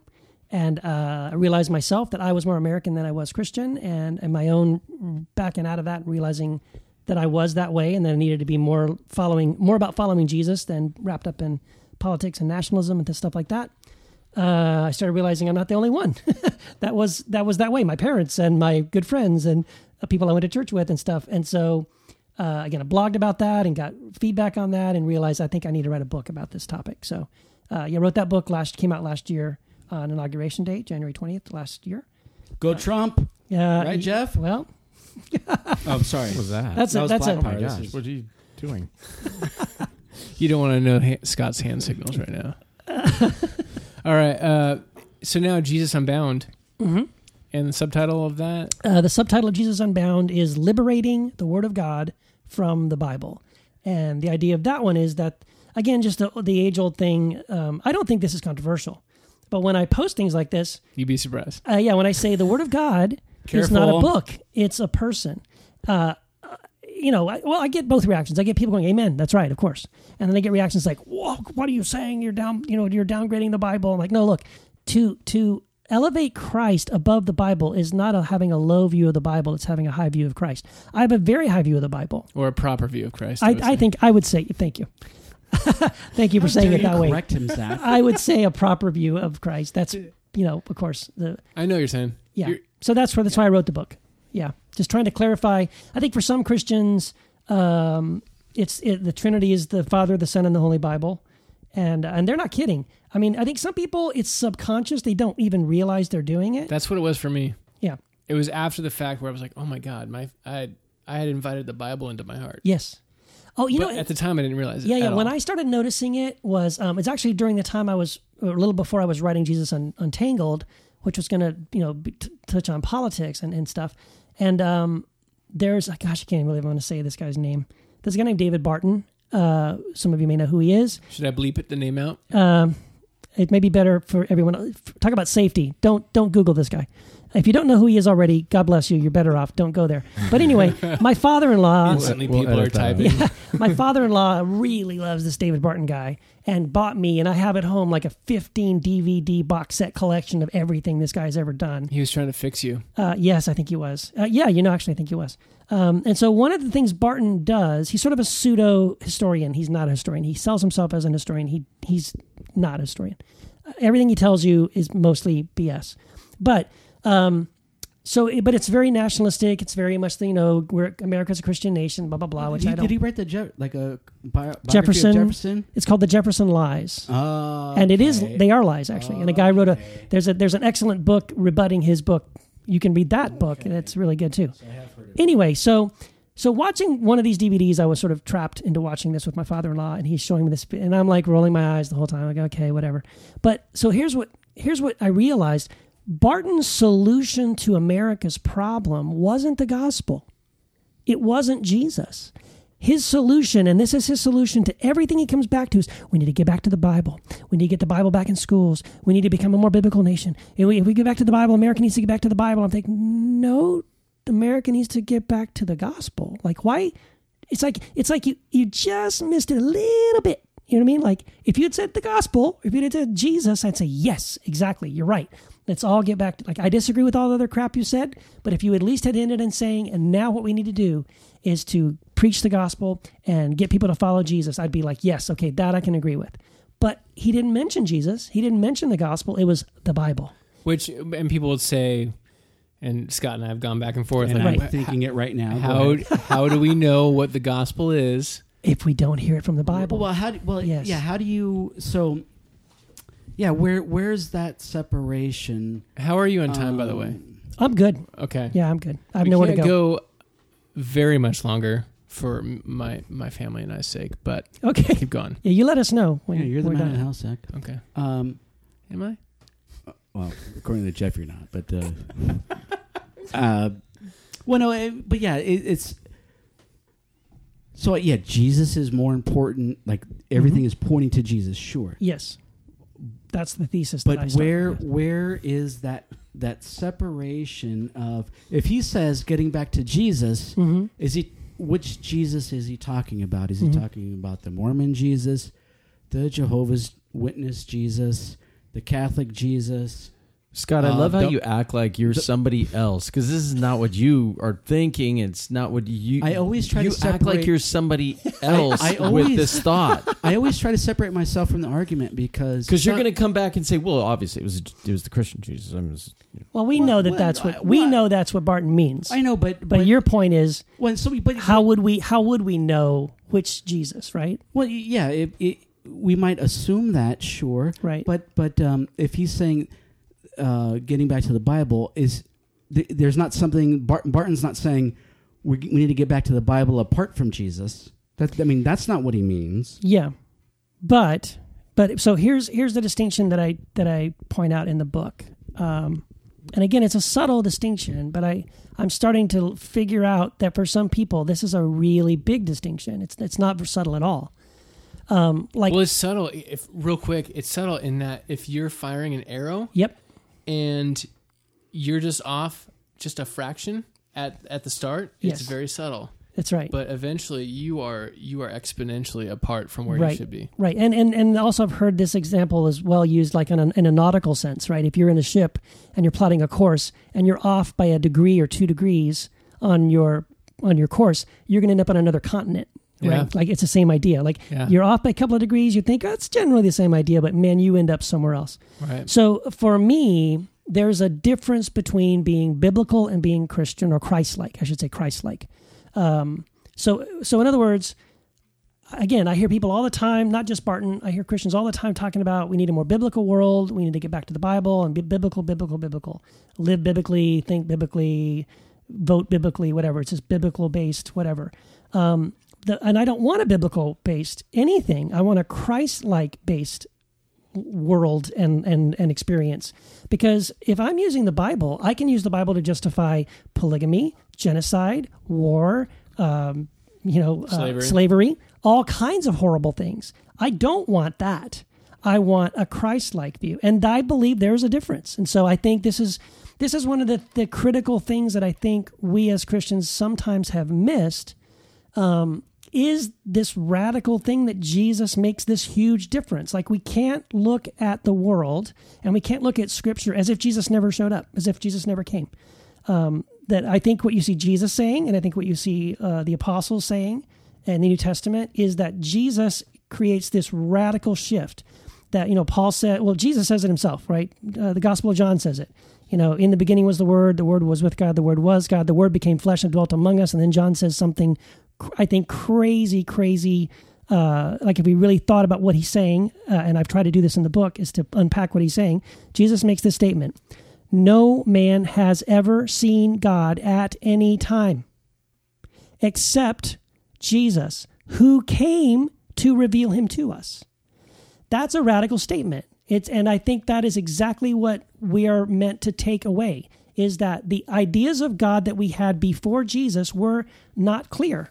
This is what Paul means when he says that, he says, to this day, when we read the Old Covenant scriptures, a veil covers our eyes. And only in Christ is the veil removed. Meaning only by first knowing Christ can we then clearly understand who God is and what God is like. Someone just this week shared a verse, 2 Corinthians, I think it's 2 Corinthians 4:4, where Paul talks about how the God of this age has blinded the eyes of the world, that they cannot clearly see the light of the gospel as revealed in the image of Christ. And this idea, if you unpack that whole scripture, it's the idea that what we're blinded about is not understanding that Christ is the image of God. That, as it says in Hebrews, right, in the past, God spoke to us through prophets and all these other people. That was great. But in these last days, he has spoken to us by his Son, who he is the exact representation of the Father. And so over and over and over again, we get these statements over and over again. If you've seen me, you've seen the Father. Jesus is what God looks like. And I think we have to, that's why I think it's important to start with Jesus. We start with Jesus. We know him. We abide in him. He abides in us. We're connected to him. We have the life of Christ in us. And now we can, I think, that veil's removed, and we can properly understand who God is and what God is like. And he looks like Jesus. And that's what one of the major things Jesus came to reveal to us, who the Father really was. I say amen to all of that.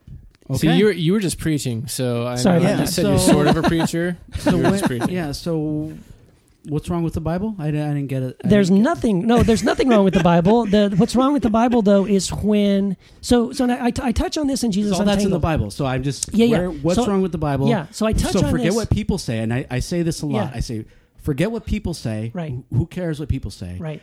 What do we do with what has been revealed to us? Because that is But people wrote the Bible. Yeah. Okay, people wrote everything that Keith just described. People wrote it. Yeah. Let's throw it out. No, that's not what you're saying, right? No. Okay, no. so what are we?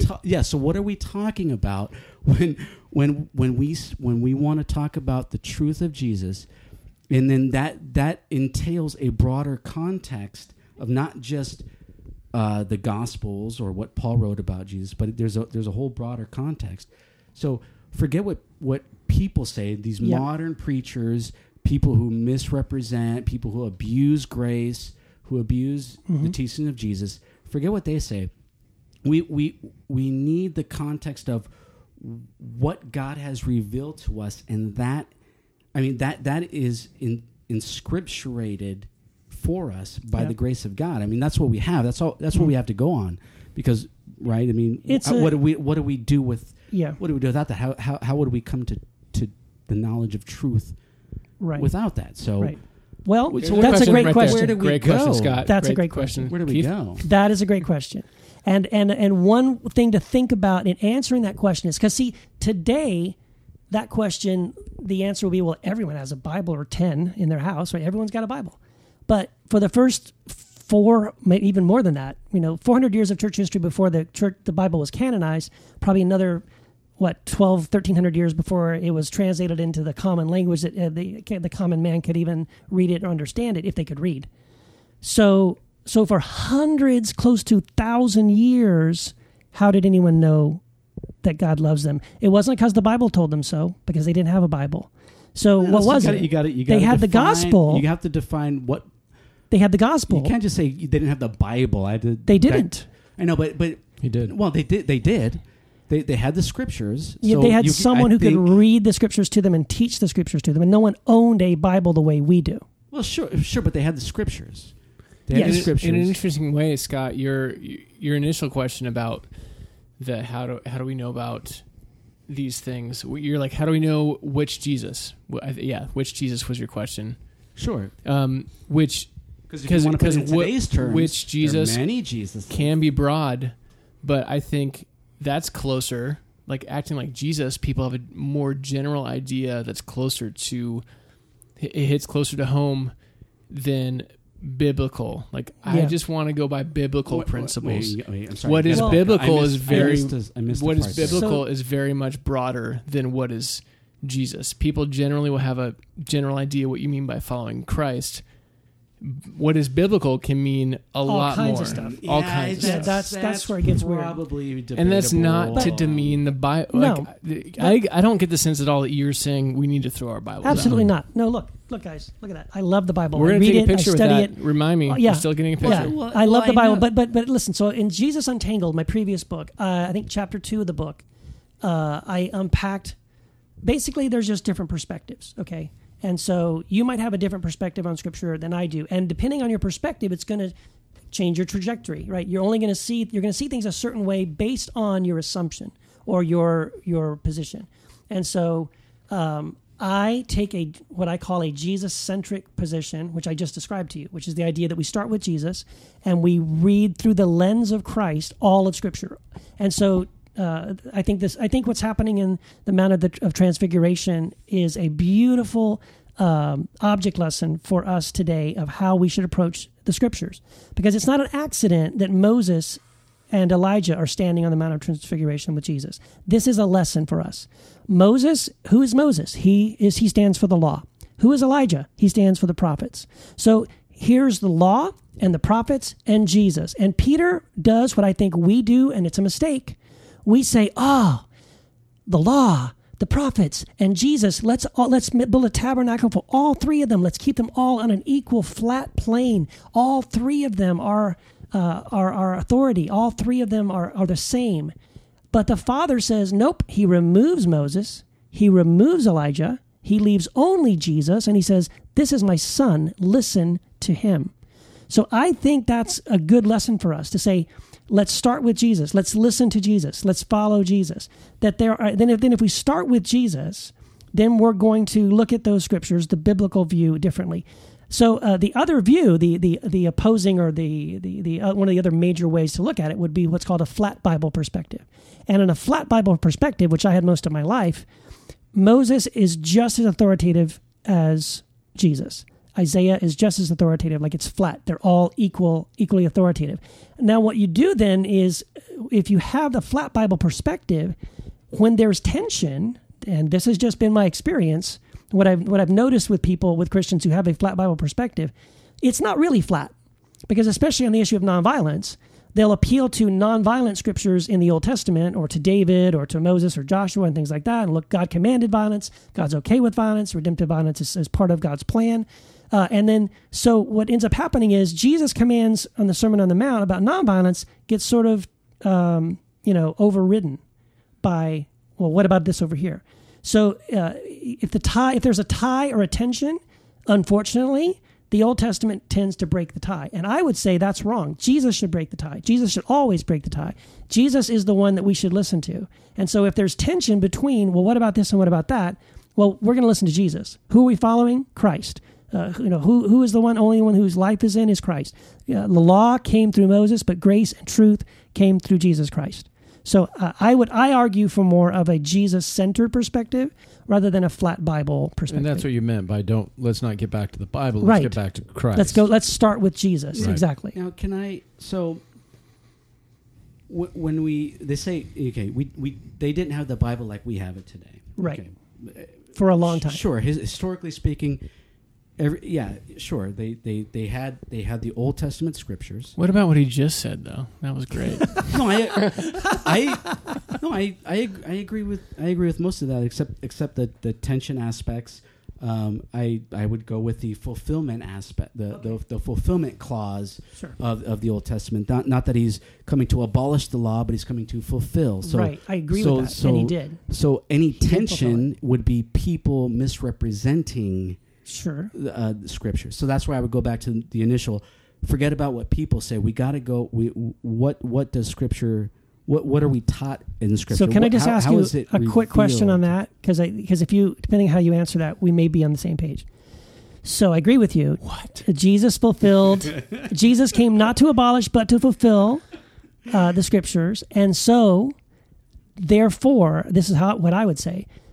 Jesus did fulfill those old covenant scriptures, and now those are off the table. That's going back to, again, it's not flat anymore. Depends on what you mean by off the table. So Christ is now our standard. Christ is who we are following, not those old covenant scriptures which have now been fulfilled and which Paul says are fading and vanishing and Hebrews says are obsolete.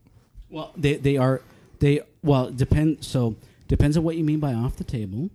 But meaning they're not binding on me today as a follower of Jesus. So where they are reiterated in the New Testament post resurrection by the apostles who are given authority for the church.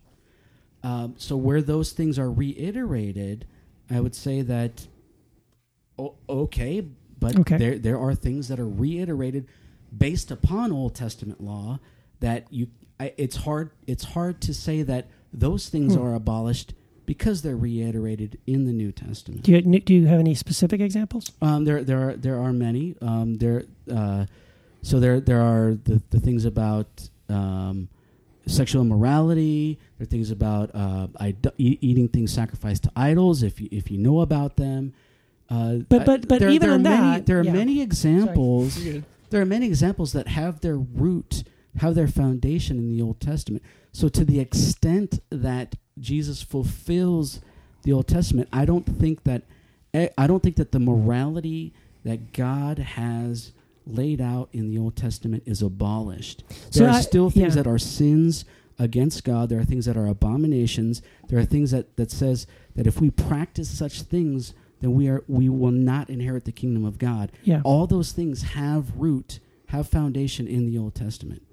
Yeah, they do, but I still think that most of the time, if you go and look at those passages, that actually the argument is usually made that it's because of Christ. It's the love of Christ that compels us. It's the example of Christ that, in other words, like we are following the law of Christ. Right, we are fulfilling the law of Christ. But that is also so if we're loving God and loving our neighbor neighbors ourselves and loving one another as Jesus loved us, that's why we don't do those things. And I think that the apostles appeal more to Christ than they appeal back to Old Testament law. But isn't the love of Christ that's still foundational in the Old Testament? That the grace of God, the loving your neighbor is not a New Testament idea. Right. That is grounded in the Old Testament. So, okay, hey, throw it out.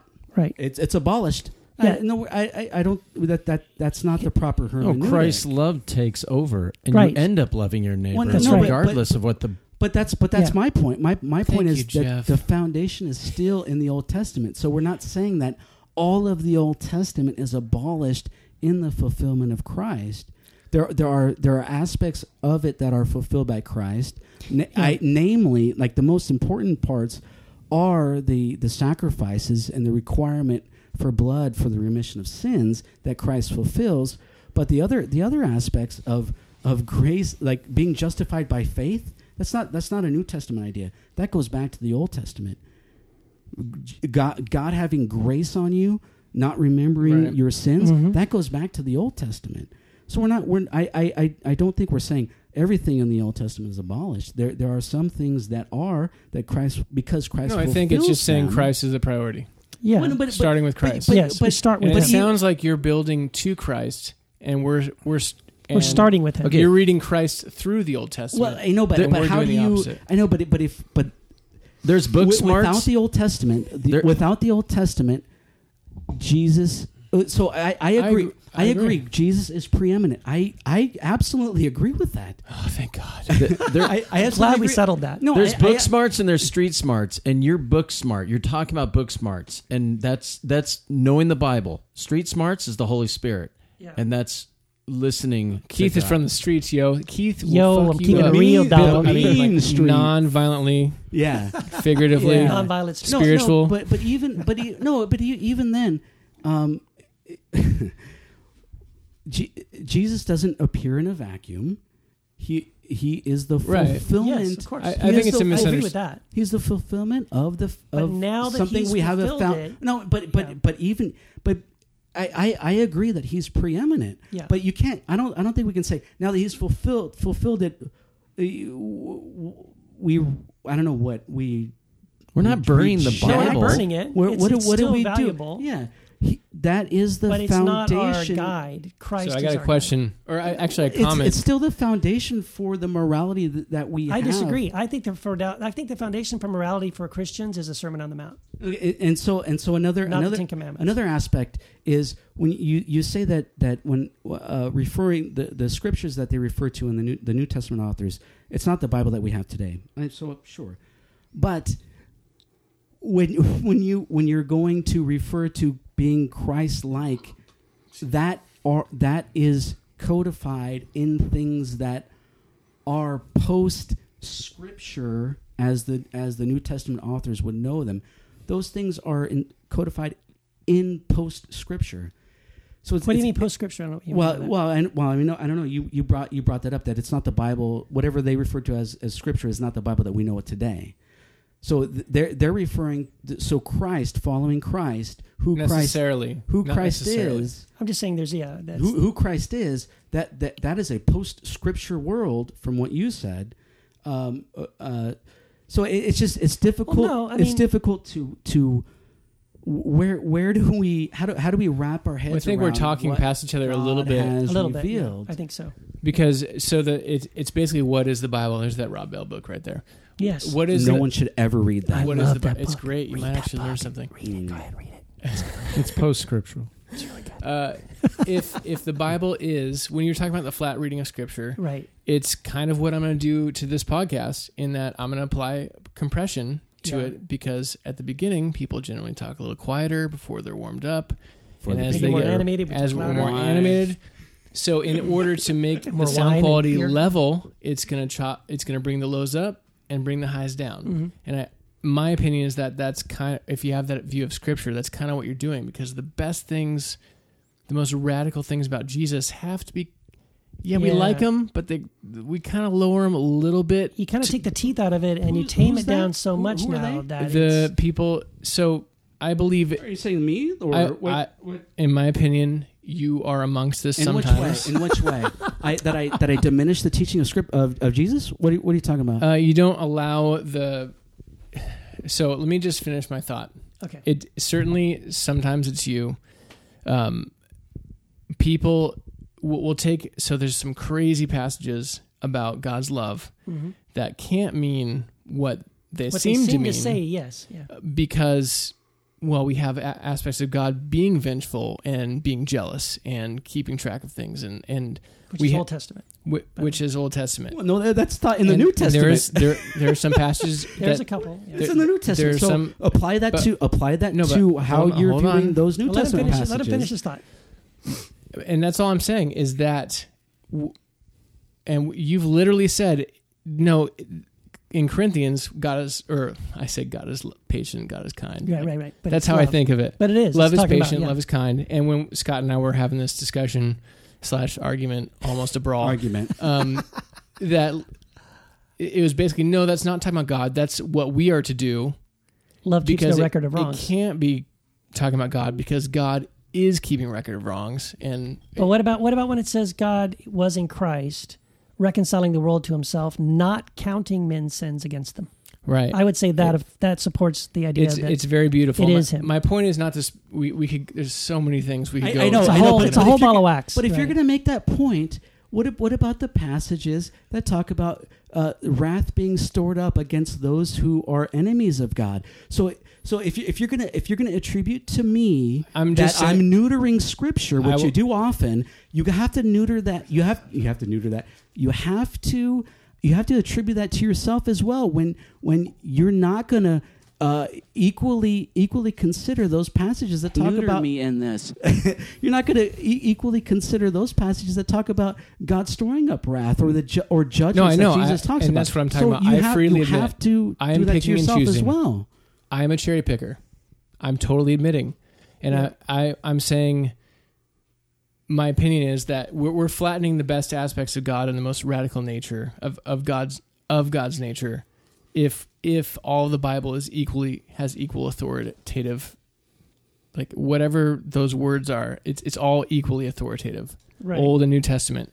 And I'm saying no. I think maybe Keith, you might agree. Picking and choosing, we're going to cherry pick. Well, yeah, God's nature in Christ. If you want to call it that, yeah. In a way, what to not have a flat Bible perspective, but to have a Jesus-centered perspective is to say, essentially, you could say we're cherry picking the Jesus stuff.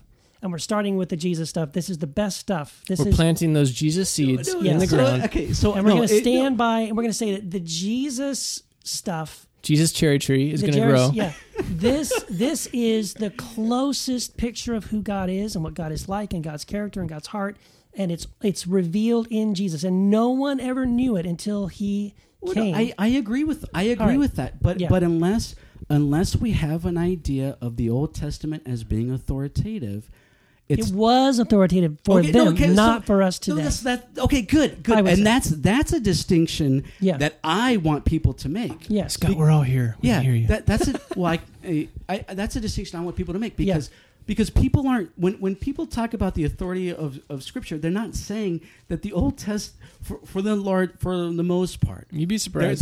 There's a minority. You might not be. It's a minority, I met them, and they do. It's a minority. I hope so. God, it's a I minority. Hope so. But for people that are taking the old, well, first of all, there's a question. Okay, so you just mentioned that it was authoritative. So that's a definition that keep in mind. We're starting to land. No, we're going. We're taking off, baby. We just we're hit going the to runway. Mars, baby. Wow, here we go. SpaceX. We're not crashing though. Shut up, Scott. Tesla going up. But if whatever statements you make about Jesus and in reference to the Old Testament, you have to talk about let me rephrase that. You should talk about the Old Testament in its proper context, how the New Testament authors saw it. Yes. Most people, you agree with that? Yes, because I don't think you most people and I agree on how Paul treated the Old Covenant scriptures. Like I'm looking right now. And those of you reading along at home, I would encourage you to read Galatians chapter 4, starting in verse 21. And this is only one of two places that Paul does this, where Paul he gives this idea. He says, these things, he says, must be taken figuratively, for the women, meaning Sarah and Hagar, represent two covenants. One covenant is from Mount Sinai and bears children who are to be slaves. That's Hagar. And Hagar stands for Mount Sinai in Arabia and corresponds to the present city of Jerusalem. He's tying it also to the Jews in Jerusalem. And then he says, because she is in slavery with her children, and this is under the old covenant. This is his whole point. But the Jerusalem that is from above is free, and she is our mother. For it is written, and he quotes the passage here, and he says, now you brothers like Isaac are children of the promise, because we are of the other wife, Sarah. We're born from above. This is the new covenant. He's talking about two different covenants. And then he says, at that time, the son born in the ordinary way persecuted the son born by the power of the Spirit, which was happening. The Jews were persecuting the Christians. It is the same now. But what does the scripture say? Get rid of the slave woman and her son, for the slave woman's son will never share in the inheritance with the other free woman's son. Who is who? Christ. Therefore, brothers, we are not children of the slave woman, Old Covenant, but of the free woman, New Covenant. And so Paul, this is just one place. There's another place he does a very similar thing where he paints this picture of Old Covenant, slaves, not our mother, death, all these things, and then New Covenant, Christ, life, grace, freedom, and get rid of the Old Covenant. That's what he's saying. The Old Covenant is Hagar. What does he say about the slave, the woman? This slave woman, get rid of her. So I think Paul is way more critical of the Old Covenant scriptures than we think he is. This is only one of two. There's twice he says this. So I think actually, and I talk about this in Jesus Unbound, so plug my book. So I do talk about this in the book where I think there's just places where I just read over, I glossed over those things. I didn't notice this. But I think if you go back and read it, again, Galatians chapter 4, starting verse 21, I think Paul is way more critical of the Old Covenant and that Old Covenant way. Again, that way brought death. Life came through Christ. But isn't he referring to the law? Well, he says covenant. He says there are two covenants, which is a covenant of the Old Covenant and the New Covenant. And later on when he talks about it, he talks about I think it's even in Galatians. He talks about it written on tablets of stone, which is the Ten Commandments. Well, but it's a reference to the law, and it's fading and vanishing. But it's a reference to the law, and Hebrews says abolished. Right, but what Right, but no, I'm not disagreeing with that. What are you But fearful Seems of? like you are. What do you mean fearful? He just what do you mean keeps fearful? going. It doesn't What do you mean stop. fearful of? What the hell are you talking about fearful? It sounds like you. What do you mean fearful? you're- No. What do you mean fearful? I'm You got to about to explain tell that. you. Yeah, please. It's hot in here. It's getting hot. I'm getting hot. What? You are getting Yeah, hot. what do you Welcome mean to hell, fearful? It Scott. sounds like you're concerned about something. I just said I agree with him. Then why are you yelling? Like, No. Why are you yelling so No, hot? So first of all, whatever personality issues I have is not a reference of fear. Okay. So I Then think strike because that. if it's What are if your it's concerns? if it's fear, you can just write off my argument. I didn't think. you were fearful. Well, yeah, but if it's based, if you have an idea, What that are you it's concerned based on about? Yeah. if you have an Sorry. idea that it's based on fear, you can just write off my argument. No, and you now, said that now three it's not times. important. What are you I concerned know, about? But you say that a lot, and I. Well, I heard you the third time. I take offense. I take offense to that. That's just what? Zach's passive aggressive So what? rants ahead. to you attributing things like fear. Like You could have just said, "I'm not afraid of anything," Yeah, and then but- we move on. Oh, What are you concerned okay. about with Keith? No, We're wrapping up. I agree. I agree that Okay. that the Old Testament law is fulfilled in Christ. Yes.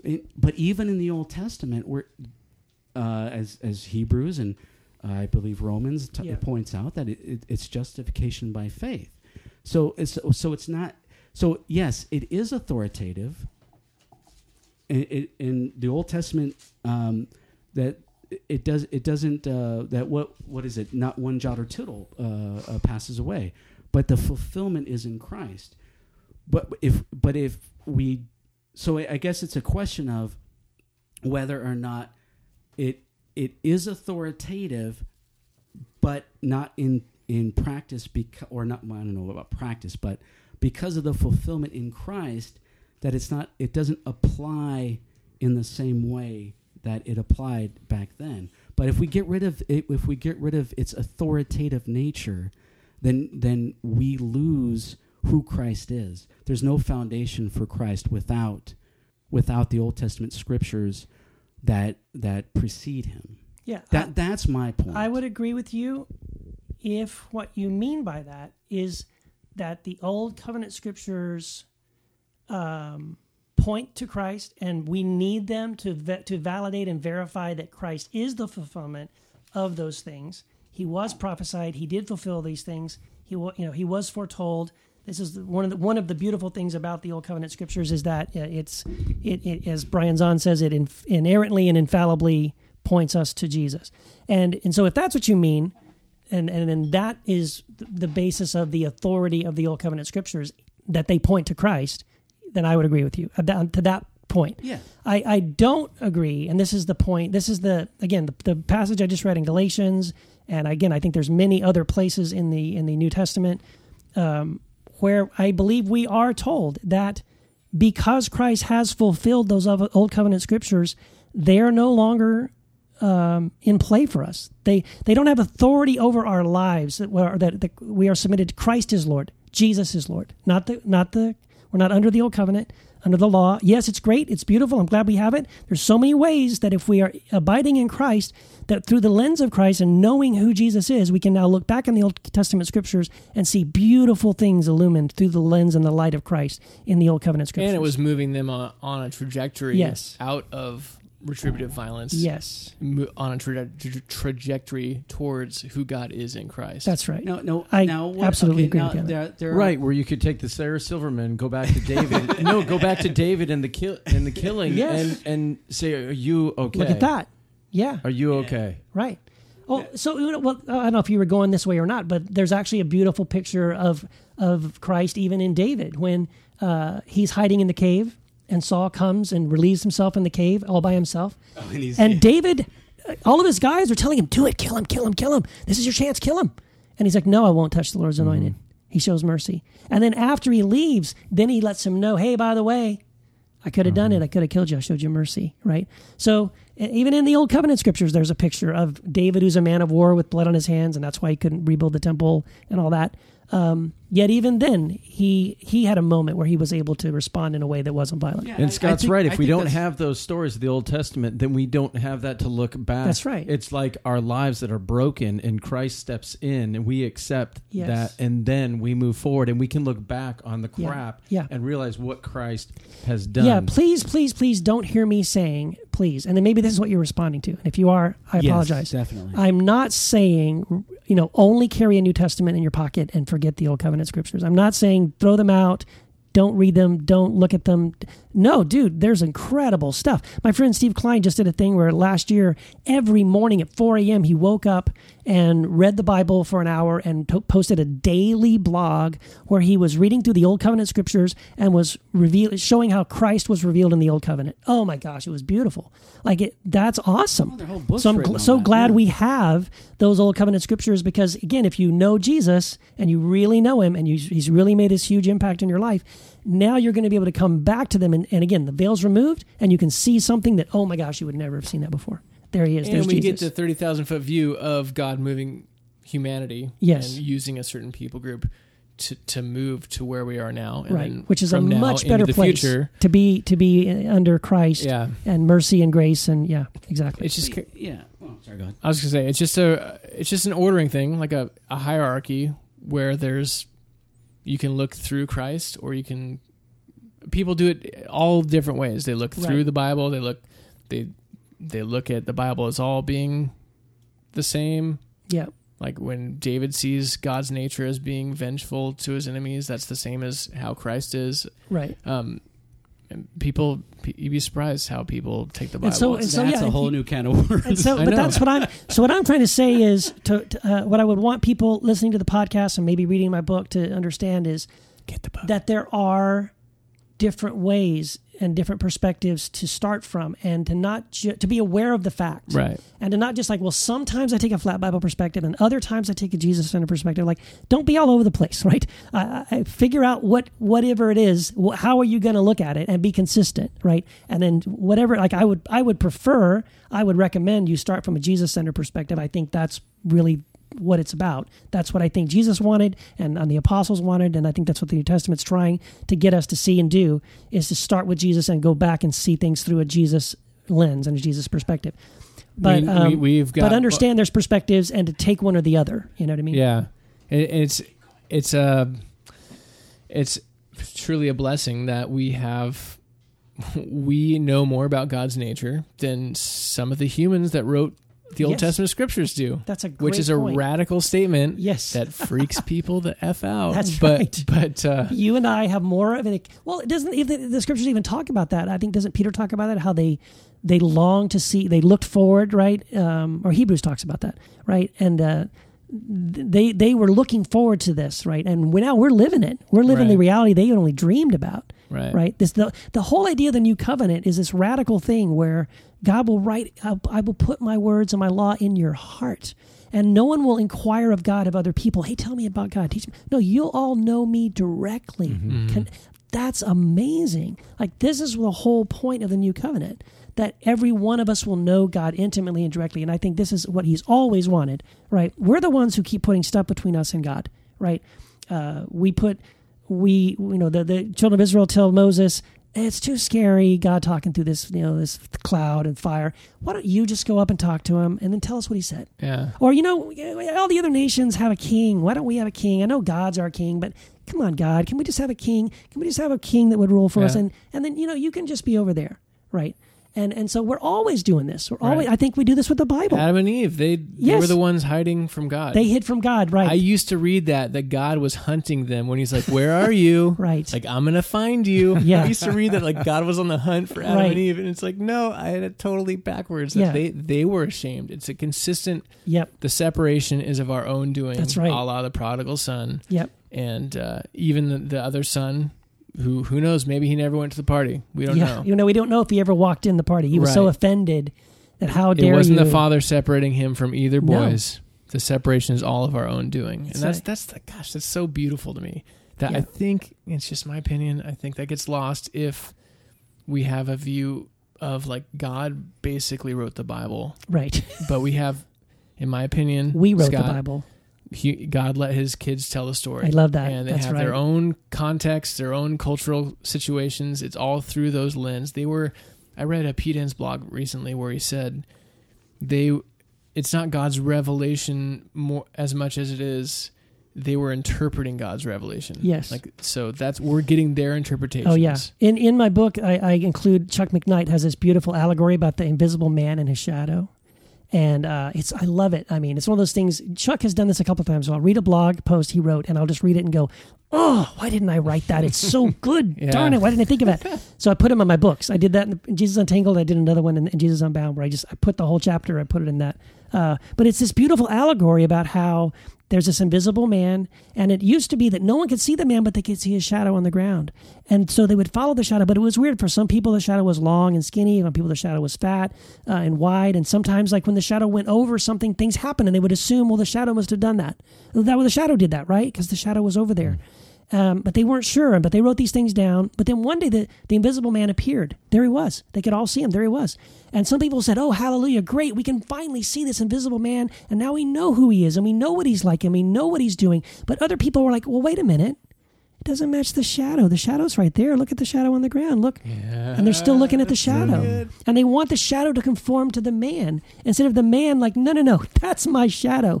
That is incomplete. Yeah. I'm here in person. Depending on your perspective related to the light hitting the actual person, you're going to see the shadow differently. Yes. And God, to that's me, so beautiful. that's a beautiful allegory, I believe, for what we see in Christ. Yeah. Jesus is the invisible man made visible, and now we can see, this is what God is like. Oh, yeah, we were confused in the past.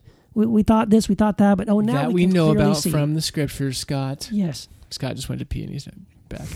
All right. So now I'm back, sorry, baby. Scott. Sorry, Scott. The Now I'm plane back, just baby. landed. Wow. All right, so let's get to your book.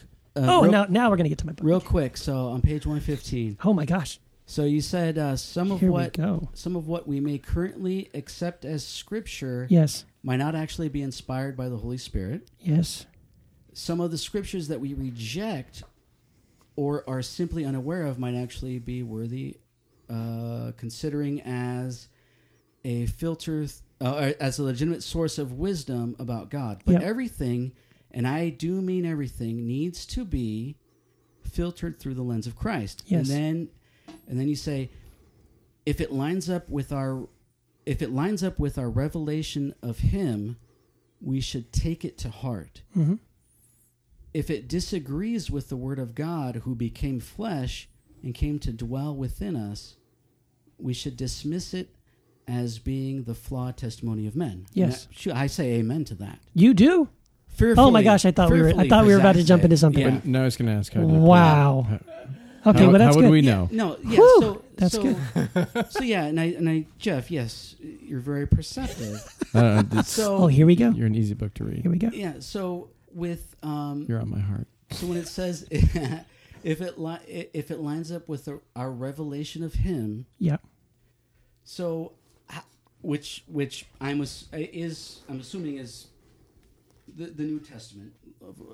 Yes and no. Yes. And I think because part of what I'm getting to in the book, and it's hard to just only respond to one little paragraph or one little sentence because there's way more around this. Absolutely, most of us have learned information about Jesus and who He was, and He was born, in Bethlehem in a manger, and his mother was Mary, and also this stuff. We know information about Jesus from the Bible, yes, the New Testament, the Gospels, yes. But, and this is again what I'm arguing for in this book, in Jesus Unbound, is that, yes, one of the primary ways we know information about Jesus is from the New Testament, but it's not the only way we know Christ. That I think there is a knowing of Christ that it is experiential, it is through the Holy Spirit, and it is the Spirit leading us into all truth. Now, and I know that's scary and dangerous and weird for a lot of people. Like, what are you talking about? That sounds weird. But I think that is consistent with what we're called to do. I think that Scripture is intending to point us to a person, that we would be introduced to Jesus, that we would then meet Him and know Him the same way I could know any of you guys. And then now I don't just know you because I read about you on the internet. I read about your blog, I read your blog, or I read a book you wrote or whatever. I know you. Right? I know you. we hang out together. We talk together. I get to know your voice. He I get pointed to know to me first. your personality, right? And so it's a relationship with a person. We talk about this all the time. They use this language all the time, right? It's a relationship. But if our relationship is only with a book, I don't think that's the point. Like, the Bible doesn't point to the Bible. The Bible points us to Christ and encourages us to know Him and to know God in a way that's beyond just mere information, that it's transformation. It leads to a transformational experience.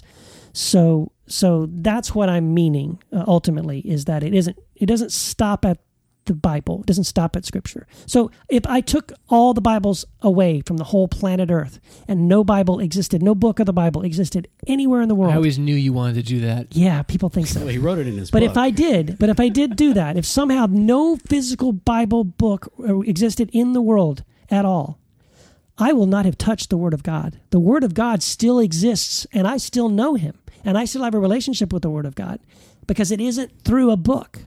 All right, it may have started that way. And the Word of God can make itself known. Yes, it will, of course, as needed. Yes, Jesus is the good shepherd, and His sheep can hear His voice. He's fully capable of speaking to His sheep in a way that they can clearly understand who He is and what He means and what He's all about. And so I'm glad we have a Bible. I'm not advocating getting rid of the Bible. I'm just saying that. And that's how some people hear His voice. Yes, yeah, but the Bible is helpful in that sense. But it's not the end all be all. It's not the point. The Bible itself isn't pointing back to itself. The Bible is pointing us to a person in a relationship with God through Christ. That is so good. Scott, were you about to close us up? Because if you were, go for it, because we got to end this. We need to wrap it up. No. Nope. You were just going to keep going. Keep going, baby. I love it. What time is it? It's 9:30. Oh, okay. Wow. Okay. I mean, no offense, Keith, but you don't have a job, so. Oh, that's true. I have nowhere to be in the morning. Just kidding. That's true. No. You I have a couple of wife. podcast interviews, but that's about it. No, I appreciate that. No, go ahead. Well, no, I mean, there are just things like one of the things I hear. There is a quasi denigration of the Bible, and I just want to I want it to be clear when people are because you are doing right in putting Jesus as preeminent in all things. So I absolutely agree with that, and I think most people agree with that. And sure, there might be subconsciously they might they might do that, but in as a general rule of orthodoxy or whatever, Right. Jesus is preeminent, and the Scripture informed us about Jesus. Yep. And where we think we are hearing from the Holy Spirit on who Jesus is, we rely on Scripture to check what we think we are hearing, because if it disagrees with the revelation, then we need to say, well, I am more likely to be wrong than the text that has been given by God to the church. And if it's the entire Bible, it's going to really broaden what you Right. are able to What do you disagree mean the with. entire Because the Bible isn't one voice, right? Right. At Well, least it depends on what my you position mean is by that the that. Bible isn't. When you were out, he made a statement that I agree with, which is like, Man, you guys are going to continue this for if hours. if you look at the Bible, Matt DiStefano says this way. He says, like, if you look at the Bible as it's one book and it says, Bible, author, God, God is the author. He wrote this book. Yes, I agree. And so that helps to know that that's the way you look at the Bible, because I don't look at that. I look at it, it's a bunch of little books, right? For us, it's 66 books that we wrote, people wrote. Like we shared so I think Moses. Well, I agree with that too. Yeah, Moses tells us this is what I think God is like, and then Isaiah says, well, my experience with God is like this. And then Hosea says, well, this is the way I've experienced God. And then David says, well, I know God this way, and I've experienced God this way, and on and on and on. And so, and I think there are different people who had different real, legitimate, actual, I believe they really did, have an actual encounter with the living God, the creator of the universe. and they're doing the best they can to explain to us how they understand the God they've experienced. But if you do then look at the scriptures this way, you'll notice there's a couple of places where Moses will say something that Isaiah doesn't quite agree with, or Hosea will flat out say, well, no, it's not that, it's this. Or David will say, well, no, it's not that, it's the other thing. And so it is a conversation. And I think actually, if you look at a lot of Orthodox Jewish rabbis and stuff, when they look at the Old Covenant scriptures, this is the way they look at it. They look at it as this is a conversation by a bunch of different people who have various experiences and ideas of God, and it's all valuable. Like it's not like, well, who's right and who's wrong. No, it's valuable to hear Moses' experience. It's valuable to hear Isaiah's experience and Jeremiah and all these different people, and to take it all in. But then after we have then taken it all in, then we can have a conversation about, okay, what did you think about that? And what did you think about this? So it's valuable. So in other words, for me, the Bible is a conversation, and there's a whole ton of mystery involved in the character of God. And I think the only way we get clear pictures when there is mystery, our best hope of having a clear picture when there's mystery about God is to look at Jesus. And that I think Jesus is the absolute best picture we could ever have of what God is like. So specifically, the passage, the thing you just read from my book, like what I'm referring to in that sentence, in those paragraphs you read from my book, I'm referring to like when in the Old Testament, when it says that God commanded his people, take your sword, and I want you to go across the river to those people that live over there, and I want you to kill every man and every woman and all their children, toddlers too. Don't you show mercy. You better not. If there's a pregnant woman, I want you to slit her belly open and kill her baby. And then after you've killed the entire family and every human being and children too, there's a warning, don't show mercy to their children, kill their children too. Then I want you to go out in the backyard and kill the cows, goats, chickens, pigs, horses, dogs, donkeys, everything. Slaughter everything. And I would say that's not the Abba that Jesus tells me about. I don't hear Jesus telling his followers to go and slaughter a massive genocide with people. The flood? So I think that's a great example. I don't think the flood, first of all, is meant to be telling me about an historical event.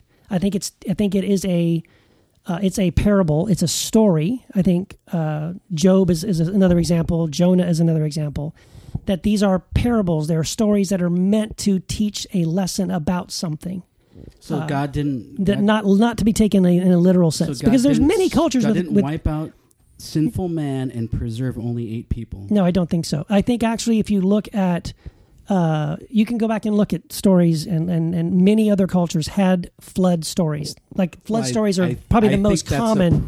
I think that's a proof for their validity. But right, no, I think there probably was an actual event. Yeah, I think there probably was. But was it a worldwide flood? Was it just a huge flood that affected a certain region of people? Whatever it was it God that did it, right? And so I think the difference reiterated in the New Testament. Yeah, the difference that I see, but when it's reiterated, again, the reiteration in itself, I would say, isn't proof that it was a historical event. That it's referencing back a story that everyone's familiar with and using that familiar story everyone knows to make a point. Messiah. Messiah is a story referenced in the Old Testament, and they're just going to reference but it's fulfilled in reality in Christ. Well, but why would we? So there's, and so this is where now we're getting into the real weeds here. I know, but I mean, it goes along those lines though. It's something that they attributed to God, but not God didn't really do it. They repeat it in the New Testament. The apostles who Jesus gave authority to teach. Who Jesus was and the gospel. These are the people who he gave authority to establish the church. I don't think they reference Noah though. I think Jesus references Noah in Matthew 24. But like in the days of Noah, sure, but that's an apocalyptic. I might agree with you there a little bit. But it's referenced other parts in the New Testament. By faith, I think the Hebrews 11 passage. By faith, Noah built the ark. So if if it's just something that it's stories that they were familiar with, well, the Messiah story is the ultimate story that they were familiar with. So they're just repeating that along the same lines as Noah. Didn't really happen.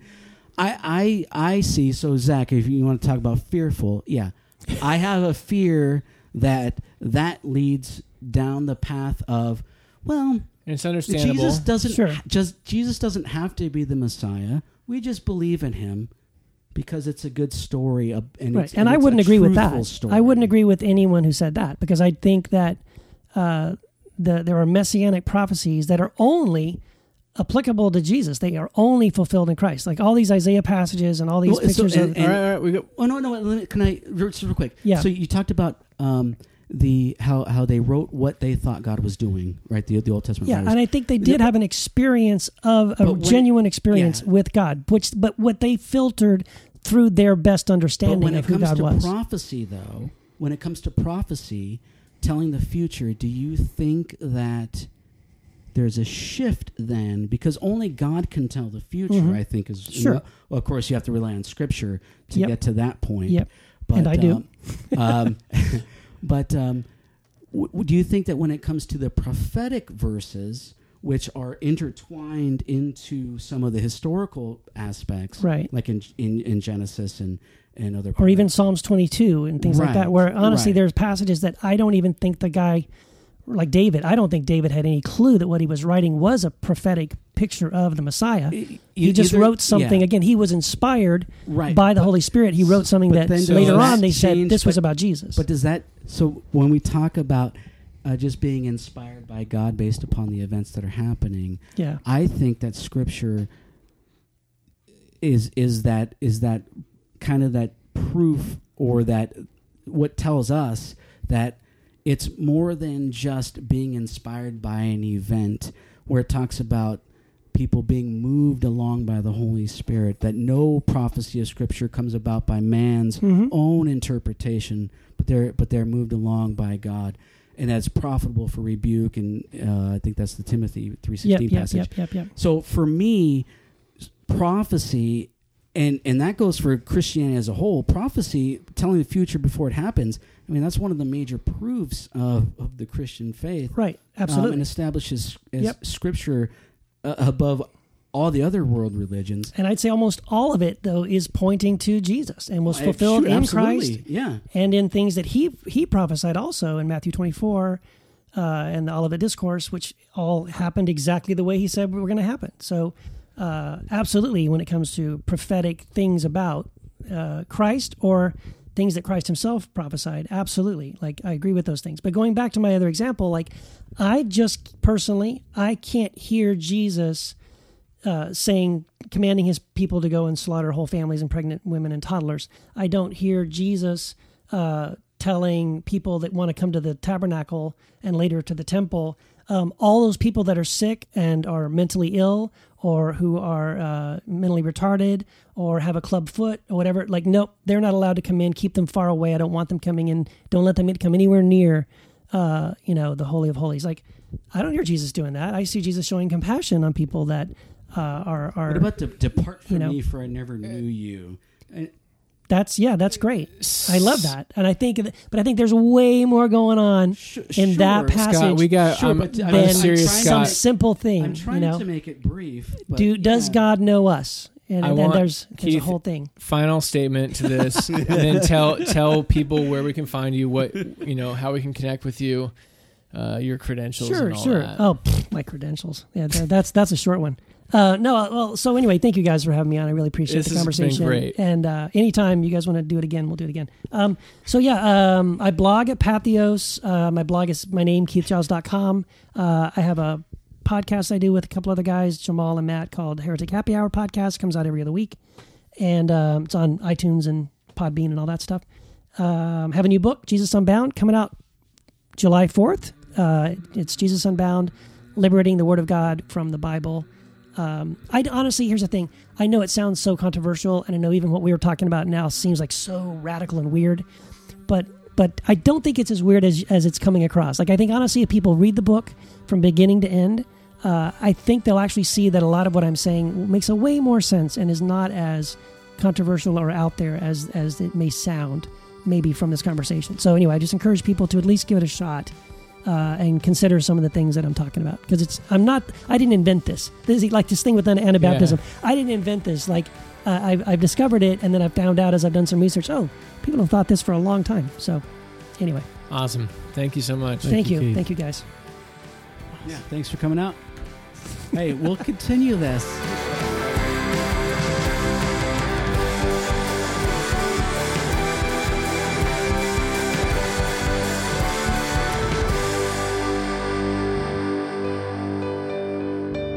What do you mean fearful of? What the hell are you talking about? Fearful? It sounds like you. What do you mean fearful? No. What do you mean fearful? I'm You got to about to explain tell that. you. Yeah, please.